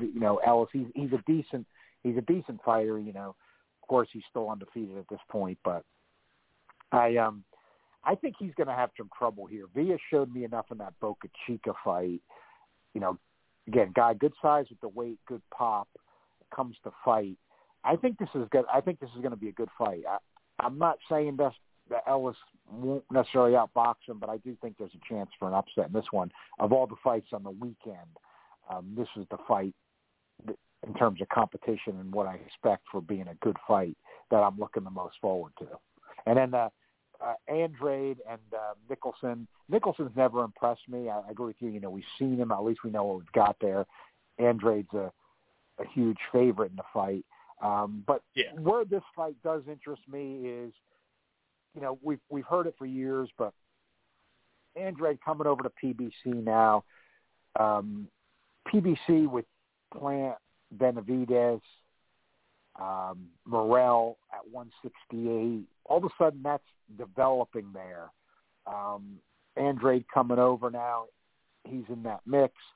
I think he's going to get, I think the waiting will be over. Like, I know we're not getting it Saturday night, but on this one, I do think it is legitimately the step to it. I think we're going to see Andrade I think he's going to get a big fight. I think PBC will get him the big fight. I think they'll get him one of those guys at some point soon. And so that's what kind of interests me there, is that he was kind of off in the wilderness with Hearn on the zone. And, now he's going to be with PBC. There's some fights available. And, we don't know what Jamal Charlo is going to do yet when he comes back. I mean, he could end up fighting at 168 pounds. That's been talked about for a while. So I think the pieces are in place with PBC right now that and look, nobody wants to fight Morrell. So I'm not saying Andrade would want to fight him, but, it's like any fighter. I agree with the analysis that, fighters, if they're going to get paid, they're not afraid. They're going to take on who they got to take on. They want to get paid for it. So I think if the money's there, I think, he'd step in with Morrell. They're going to have to pay him, but I think he'd go in if they want to do that. Because, who's going to fight Morrell? I mean, who are you going to get to fight Morrell? And that's almost like the old thing, like I keep getting back to it, but I think it's an old model that could even still work today. You take two guys who nobody's really crazy about fighting, and you put those guys in with each other, then that creates an opportunity for both of them. This is kind of like that, because a lot of people knocked Andrade, and they said, well, he could have fought this guy or that guy. Yeah, but that's true. There's some cases that is true, but also a lot of guys don't want to fight him either. I mean, there was a chance he could have fought, Jermell Charlo. I think that was totally legit back then. He pulled out. I remember when it happened, back when, back still in the premium cable days, and that was show, I believe. And, I think, could he have fought Emma Kaluli? Yeah, I think he could have, but I could even see it for him, for what money he was going to get for that fight, for the risk. It really wasn't worth it. I mean, look, there's business aspects too. I could kind of see it. So, and I know, Alan Makaluli, really being fair to him, I think he is a guy, Janibek, that people really, I think, even though he didn't look good against Bentley, I do think people aren't really too anxious to fight him either. So, yeah, that could have been one of those things, but I could see Andrade kind of saying, hey, I've been waiting around. I'm not going to get the money for that fight. It's crossover with Top Rank. It's not going to be realistic. So, maybe Morrell's going to need somebody to fight. I don't see who's going to want to get in with him. So maybe something like that. But I think this will finally lead to something for Andrade. It's time. So that's kind of what I got my eye on here. He's finally over with PBC. I think it'll lead to something. Yeah, I think I wouldn't doubt if that Vladimir Shishkin was Morrell's next opponent. It is what it is. That would be decent. Yeah. I mean, Morrell would take him, but Shishkin's a competent fighter coming off a good solid win, legit top 10, 168 guy now. And PBC's got him. I would accept that. That wouldn't be bad. And it kind of goes in line with what Boots has had to face, where some of these guys are good fighters. They're not bad fighters. He just made them look real. It's been one-sided, like crazy one-sided. To some of these guys that we know, Lipinets is a pretty good fighter. So is Clayton. He's pretty good. And, he's been just tearing these dudes apart. So we'll see. We'll see. I mean, you gotta keep active and whatnot. And sometimes it's difficult. I mean, you can even look at down the undercard, Brandon Lee. He's a guy that when you look down his resume, there's some like, oh, yeah, I know Dakota Linger, and I know, Zachary from this spring. I know some other, I know some of these guys, but, the next guy he's facing, it's just a tune-up, no doubt about it. The only thing I'll say about Brandon Lee is at least he's been active. I mean, I think he's probably the only guy that fought 4 times in 2020. He got 2 fights before the pandemic and then closed with some fights. He fought 3 times last year. Fought twice this year, and now at the top of the year.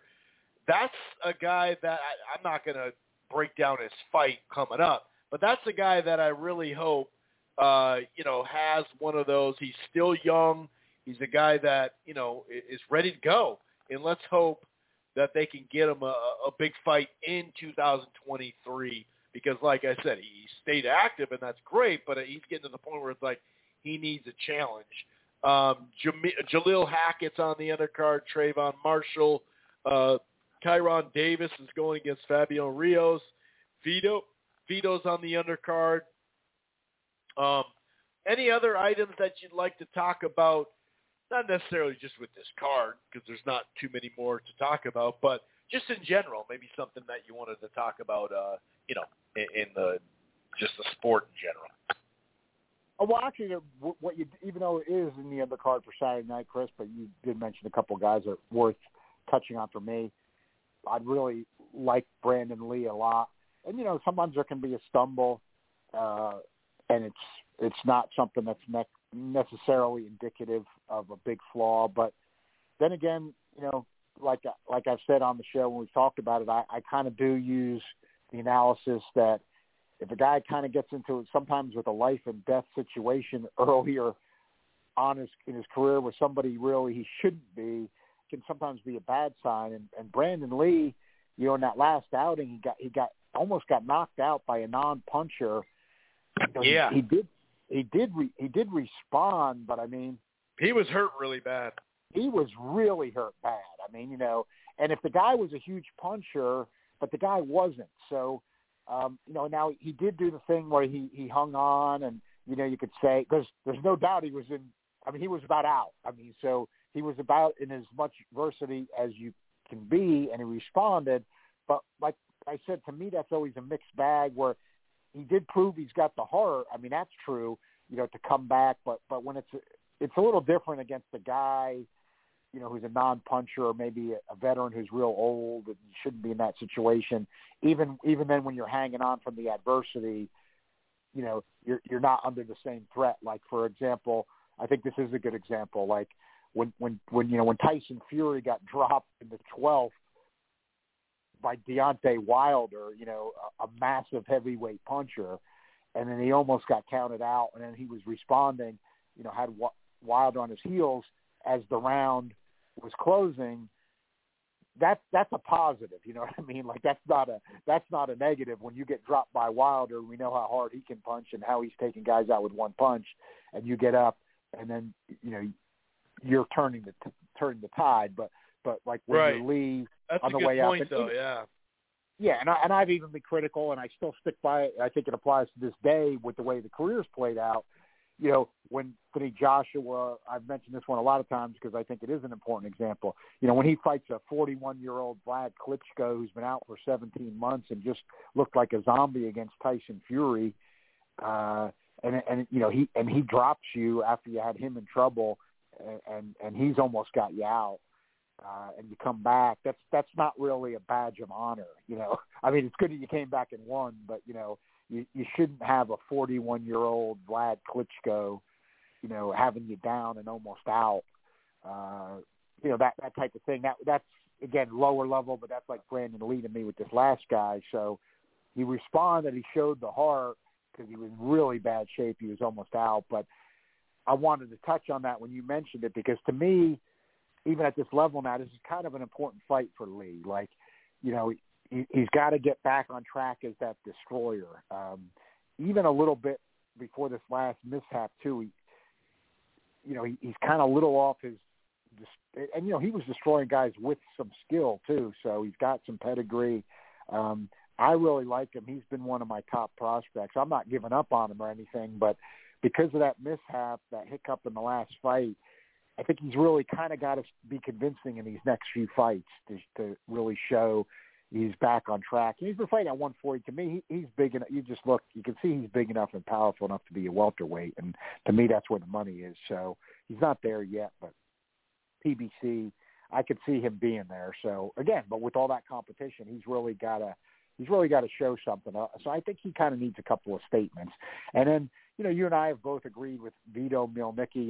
He's a Jersey guy. He's had times I've liked him. He's got some amateur pedigree, came up real young. He's had some good moments. But, as we've both said, he's had and you were saying it going into his last fight, and really you were right. When he's getting some of these TV opportunities, and just like I'm saying now, Neil Nicky does have a loss though to an odd puncher. It was a decision, didn't get stopped, but where you kind of got to come back. You got to be entertaining, even if you didn't have the mishap. You got to be entertaining when you get these TV slots. Now he's just going to be on the show, the show YouTube page, but still, he's got to. He's had some fights that have gotten some good ratings, so he's kind of got to take advantage of looking better in some of these fights, and he seems to kind of not get it a little bit. Like, you want to win, but like you and I were saying, I mean, you get these TV slots, you get exposure, a high-profile card, you got to be impressive too. You got to build up that following, build up that momentum. And with Neil Nicky, the constant problem we've talked about that I keep looking for him, because I do see it's the problem. When he looks good, he's throwing a variety of punches. He's aggressive and he's throwing a variety of punches, some hooks going to the body. When he doesn't look good, he's just trying to box with a 1-2 and just relying on trying to see if he can get a right hand in there. And he does that for the length of the fight, and he doesn't really press it. That's where he looks bad sometimes. And so I've seen him enough from the very outset of his career and followed his career closely. I kind of know what we got to see already. And he's had all these. You and I talk too. It's kind of even now not getting reported as much. He constantly is having these trainer changes.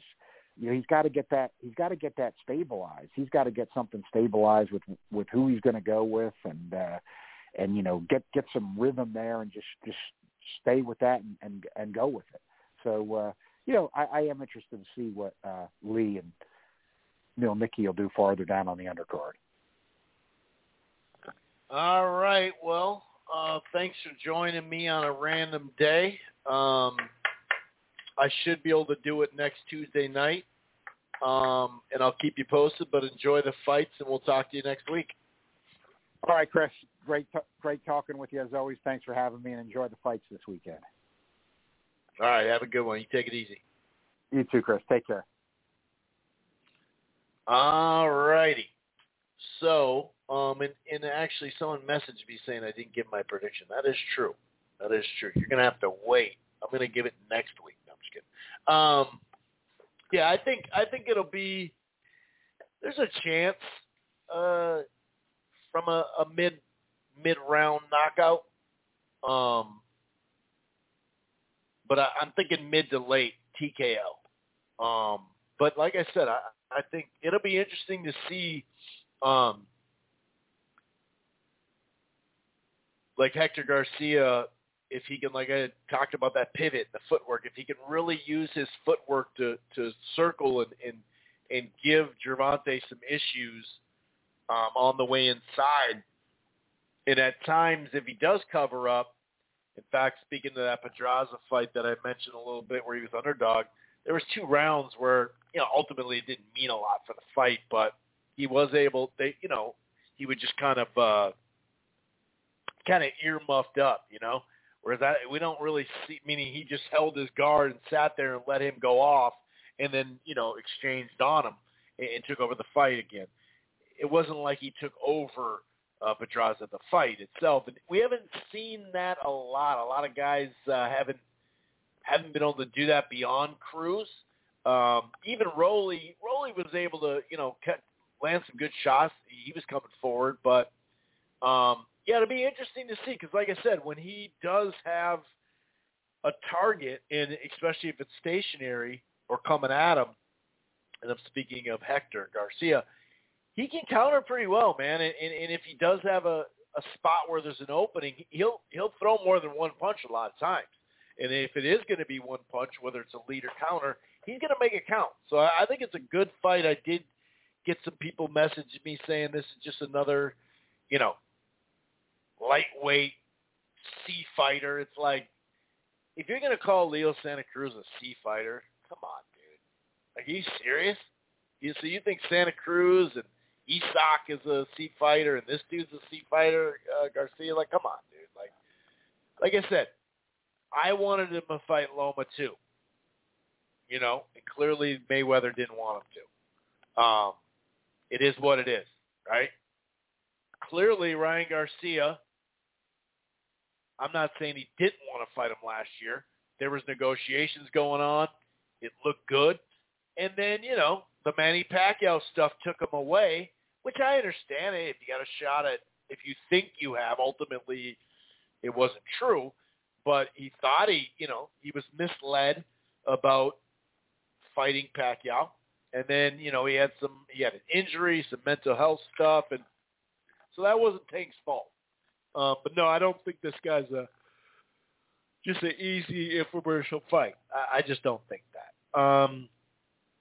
But yeah, otherwise, we will get into some fight news here. Eddie Hearn does have a plan, for Anthony Joshua and Conor Benn that we'll get into. We have some current fight news that, people are talking about.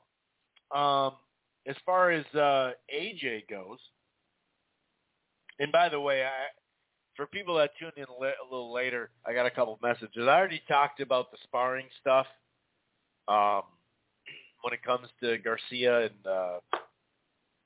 and Haney and stuff. I'm not going to make another segment about that. I did earlier. I just brushed upon it. I didn't really go too deep. But this is Eddie Hearn on the DAZN Boxing Show podcast. Joshua wants to return with a top 15 guy. Then in the summer, probably Dillian White. Then a mega fight with Deontay Wilder.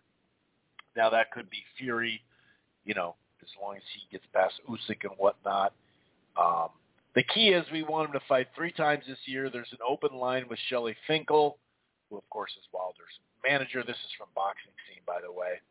Wilder's going to fight Andy Ruiz, and that fight was ordered by the WBC. He goes on to say AJ's going to fight probably the first week of April. When people talk about rebuilding, there's no rebuilding here. We're just looking for momentum. I'm talking about I'm not talking about a fight against someone you've never heard of. I'm talking about a top 15 guy that AJ can fight with a new team, then go on, have a big stadium fight in the summer.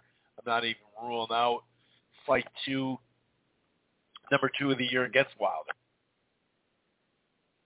So, and I think he has another quote here. The plan now is to rebuild to become a 3-time heavyweight world champ. He also noted, Hearn did, that it's also very well being brave, listening to Twitter, go out and fighting Wilder next, but there has to be a plan, a smart plan. This is an important moment. We must get it right. I truly believe Wilder or Fury are nailed on for 2023. And some people have taken that the wrong way, in my opinion, anyway. Kind of jumped on it a little bit, like, see, you weren't going to fight Fury, but I don't think they would have fought Fury. So in this scenario, I think it's a smart thing to do, man. Momentum, confidence, working with a new team, having a camp, having a fight, and then taking on a guy like Dillian White, to where you can have another camp, hopefully with the same trainer, and have 2 fights. You'd have 2 camps, 2 fights, let alone what he's doing right now, which we still don't know exactly. The last one he was with Derek James, is he actually going to train with James full-time or not? I don't know. I have no clue. But I think it's smart.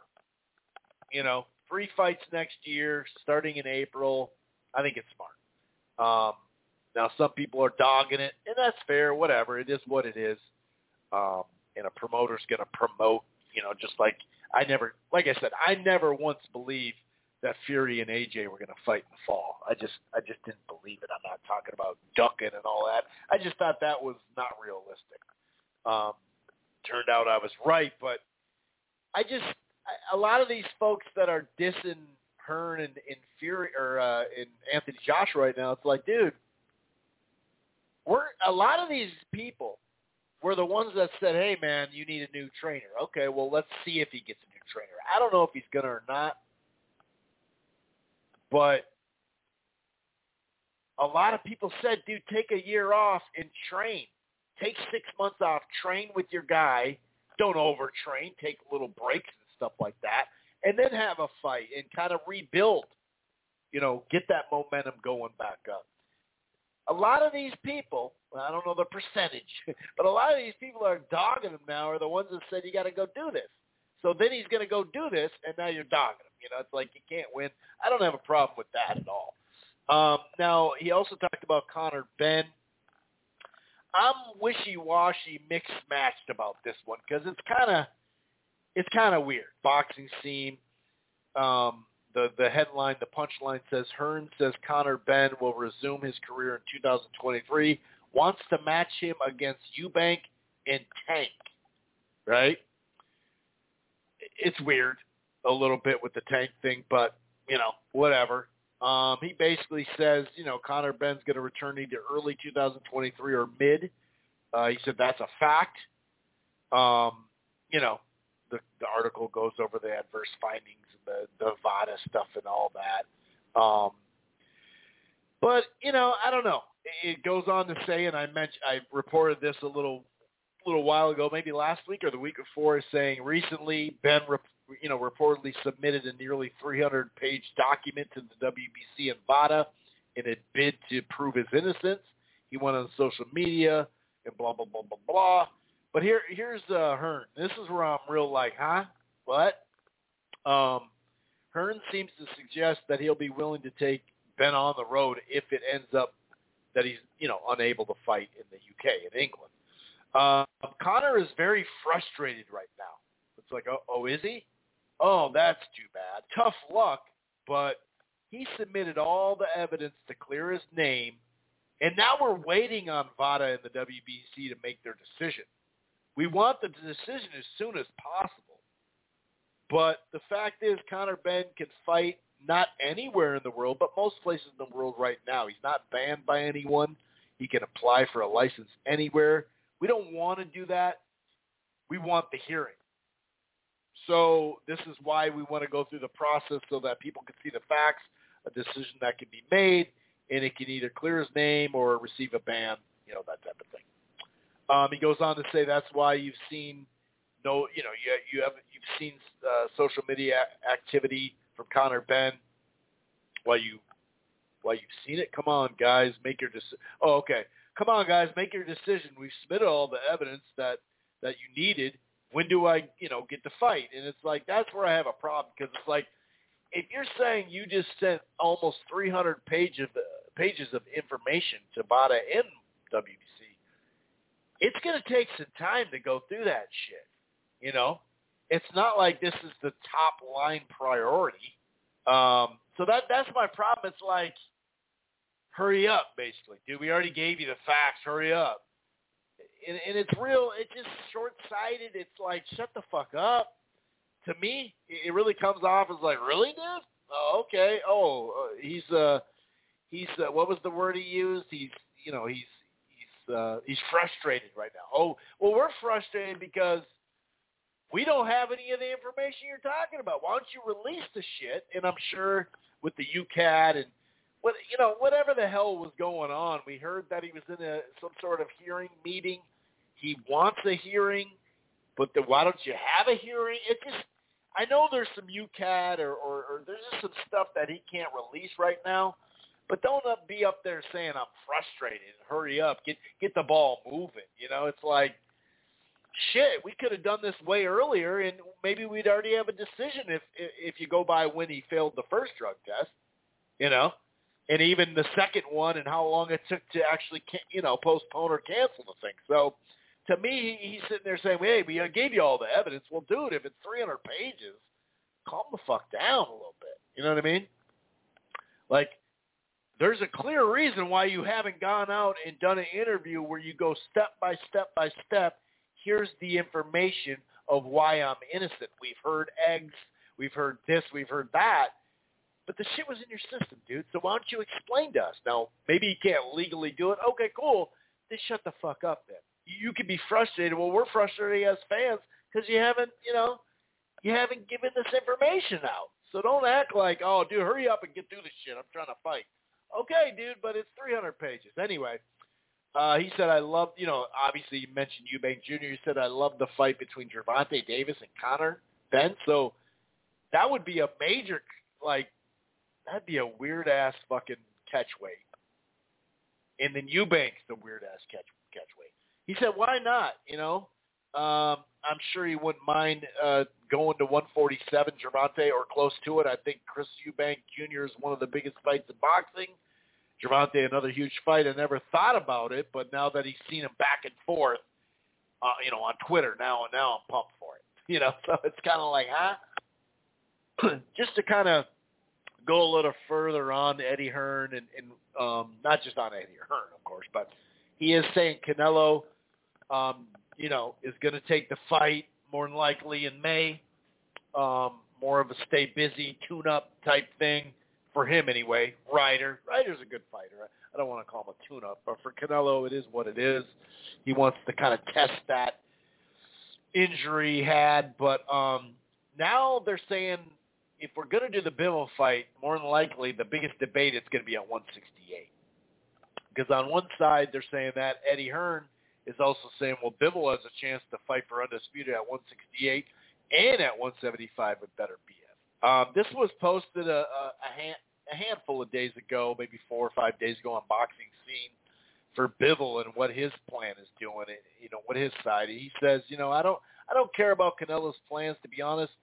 I don't want to depend on his decision against who he wants to fight. I just want to fight. I want to fight for a belt. If I don't get unification for all the belts, give me another fight. I want to be patient, I will be patient. One day I'll get to fight for all the belts. I want to fight for belts. Whoever has the belts, I want to fight. Just one, enough, only for the belts. So he's basically saying, I'm not going to sit there and wait for this. I do want fights, which I think is a good call. It's not like I'm saying, oh, Canelo's not going to fight him, nothing like that. But it makes sense. There's no point in, well, hopefully that happens. Maybe it won't, maybe it will, but let's hope. And then, will he still be willing to go to 168? I think, he doesn't have a ton of leverage, but he did beat him. So he can always say, hey, man, he's trying to get me to go down and wait, even though I will say this, though, he did say he could go down and wait and fight him. So he kind of left the door open there. But, yeah, to me, it's kind of like, well, it's just like not long ago he tweeted, not today, but he tweeted, I need to get on with my career. When will there be an explanation? That's what Conor Ben's saying. Someone just sent me this tweet. My name deserves cleaning. I can't keep waiting for your internal investigation. It's like, dude, they haven't even gotten it that long. What the fuck are you talking about? It's weird.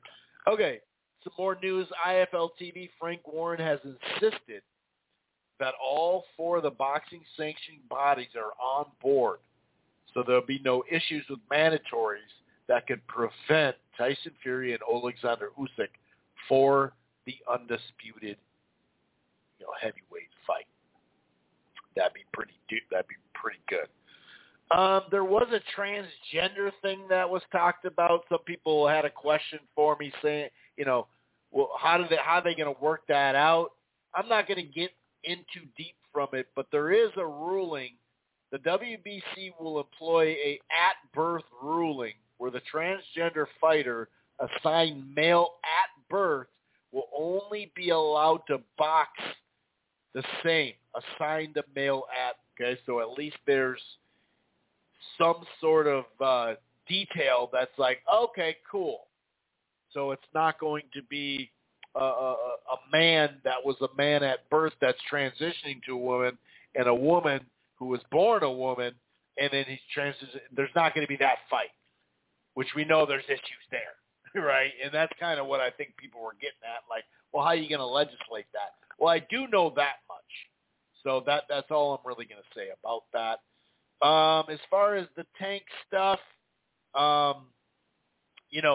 talked about it last week. Not going to really go too detailed into it. The only thing I didn't cover was something that hasn't been talked about yet, or hadn't been talked about yet, and that is the mother of his daughter came out and said actually I took it too far. That didn't happen. I lied, basically. This is her post. These past days have been hurtful, extremely exhausting to all parties. The state of our relationship has been in fragile space. Gervonta and I were both at fault for an argument. While emotions were running high, I made an unnecessary call to the law enforcement while I was frantic. Gervonta did not harm me or my daughter. Now, I did mention that. I mentioned a couple things. More than likely, and I don't know this to be a fact, but more than likely there's some camera. I don't even know where she said it happened, but there is potential that there's cameras in the house and outside of the house. I'm just putting that out there. I'm not saying he was caught on camera, right? And then I also mentioned the guy who the nutritionist, and he claims he made it sound like he was there while the 911 call was made. So just the combination of that could have. I don't know if it's factual. None of us do, but it could have made her, retract. Sometimes this happens. I talked about it last week, where it matters what state you're in. There are times where if a female calls the police, not in every state, okay, but if a female calls the police, you're going to go to jail. Like for a domestic abuse, I'm not saying she just calls it and says, hey, can you stop by? I want to talk, I'm saying if she says, hey, so-and-so just put his hands on me, you're going to jail. Not in every state, but some states like that. So is that there has been plenty of documentation of that is a way to win an argument. It's an ugly way to win an argument. Like I said, I'm also not going to victim shame because there's plenty of examples of a woman saying something and then retracting it or dropping charges. So I'm not going to act like I know exactly what happened like a lot of people do. I'm not going to do that. But this was an example of why I didn't rush to judgment. And because you just don't know. You don't know until there's more information. Okay, that's just how it goes. Errol Spence actually April XX, meaning he's fighting in April. Well, I don't know if that's a fact, but it does sound like that. Someone sent me a post from Instagram on Hector Garcia. Thanks for reminding me. Oh, this was a response to him, Devin Haney, posting the video of them sparring. Thanks for reminding me of how easy it was to dominate you. You can't crack an egg or tear through a wet paper bag. Go lift some weights. Well, I don't know if I'd say go lift some weights. Like that's going to make you a more powerful puncher. But see, that's why I don't like to get too deep in those sparring stuff because it kind of makes both sides look kind of shaky because Hector wasn't doing shit to Haney, really. But then on the flip side, what was Haney doing to Hector that, was worth releasing that film of that round? It was kind of weird. This is Sky Sports. Devin Haney and Vasil Lomachenko, according to Bob Arum, is now essentially made. We're looking for a site and the date that'll be announced shortly. The fight will happen either before or right after Ramadan, and that rubs me the wrong way. Right after Ramadan? Like, unless Devin Haney, because remember Haney was saying, hey, dude, the only stipulation I had about this fight is it had to be before Ramadan, and Bob Arum had come out and cleared that up, that it's going to happen. But if you go right after Ramadan, unless Haney has said, you know what, screw it, I'm not going to fast, that'd be fucked up. Because if you're going to do it after Ramadan, you should do it 2 months after Ramadan so he could have a full camp, a full strength. You don't have his camp dead in the middle of Ramadan. Now, that's just me talking. Like I said, I read the side of Haney saying they're trying to push this fight to, further in the year. and I wanted it before Ramadan. But then Bob came out and was the one who said it's going to happen before it. But now it's kind of back and forth. So I don't know. It's kind of funky, dude. It's kind of making me go, huh? What's going on? We'll see, though. We'll see. Former undisputed featherweight champion Michaela Mayer is going to face. This is it's not a done deal, but it sounds like she's going to face in her next fight Christina Lenartio. Is that how you said it? Either way, this is a good fight because, I guess she's the mandatory to Chantel Cameron, but she holds a split decision over Alicia Baumgartner. And that was a good fight. This would be a good fight, and I saw that fight. That was a good fight. So if that fight's happening, quality fight. So they're both in good fights, and hopefully they win and then fight each other. This is Warrior Boxing. Gilmore Rigondeaux will be making his return to the sport February 4th at the Hialeah Park, which is in Miami. More card details coming soon. So Rigo sounds like he's back.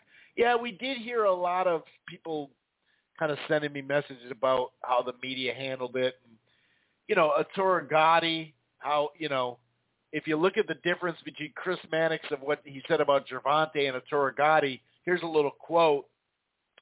Did Arturo Gatti, because he put Gatti in the Hall of Fame, did Arturo Gatti have Hall of Fame talent? No, but the Hall of Fame should be for more than the most skilled. It should be, about fighters who lifted the sport up and made it better. And for that, Gotti will get my vote.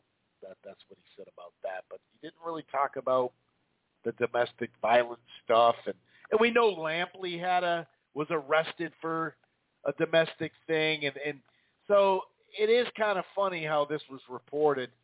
And I haven't heard too much talk. I know ESPN journalists have been, got the choke on them. They shut him down when it comes to Dana White, and we actually got that on film, him slapping his wife. I mentioned this early. Spence has 120 days now to fight Boots Ennis or vacate the IBF title. By the way, Portland 503 Josue, my switchboard's acting up right now, so that's why I haven't I got a little time left in the show. I'm trying to see if I can get some help to fix it, but I'm not able to unmute you or do much with it. That's why I haven't contacted you, just so you know. But I hope you had a good New Year's and whatnot. Gamboa was jailed in Cuba over a fatal car accident. The details are still being confirmed. This is from Boxing Scene, but several outlets are reporting that former world champion Euricus Gamboa is currently jailed in connection to a fatal accident that occurred on the night of December 31st in Santiago de Cuba in Cuba. The first news was reported by Boxeo Cubano. So I don't know too much about this, but they were saying that it's allegedly ran over a pedestrian on a stretch of road with no lighting. So whether, the source stated Gamboa was not under the influence and the situation is just a tragic accident. So, we'll see. Something that he wants to make clear is that Gamboa was not under the influence of alcohol or any illegal substance. So let's put that out there. Speaking of Bob Arum says, this is from Boxing Scene, Arum expects Robeisy Ramirez to fight for the vacant WBO title, which, as we know, the WBO, that featherweight WBO or the, 130 or whatever, but especially the featherweight, that just keeps turning into, a top-ranked fighter. This is how this goes. But as we know, the current champion, Mel Navarrete, is officially moving up to super featherweight because he's got that fight with Liam. So, and he might fight Dogbo. It says Ramirez is ranked at 3 by the WBO, and with his title fight likely coming against the number 1 ranked Isaac Dogbo. which, was promoted by Top Rank as well. So there you have that. Rest in peace to the legendary Gleason trainer, Hector Roca. He trained Gotti, speaking of, Iran Barkley, Buddy McGirt, among others, Adamas right now, among others. This is that Eddie Hearn quote for the DAZN Boxing about Bivol. He says, when you're talking about chasing greatness, about legacy, Dimitri Bivol is the fighter who is all about that. He has a chance to rematch Canelo Alvarez for the undisputed at 168 and then move up for the undisputed at 175. This is Jake Donovan, boxing scene, of course. A year-long saga for Marlon Tapalas in the pursuit of being a mandatory title shot at MJ Akhmadiev. It basically, they reached a deal before Tuesday's purse bid. So he's finally got a fight, and he's fighting that dude. It's been a while. He's been trying to do it, yada, yada, yada.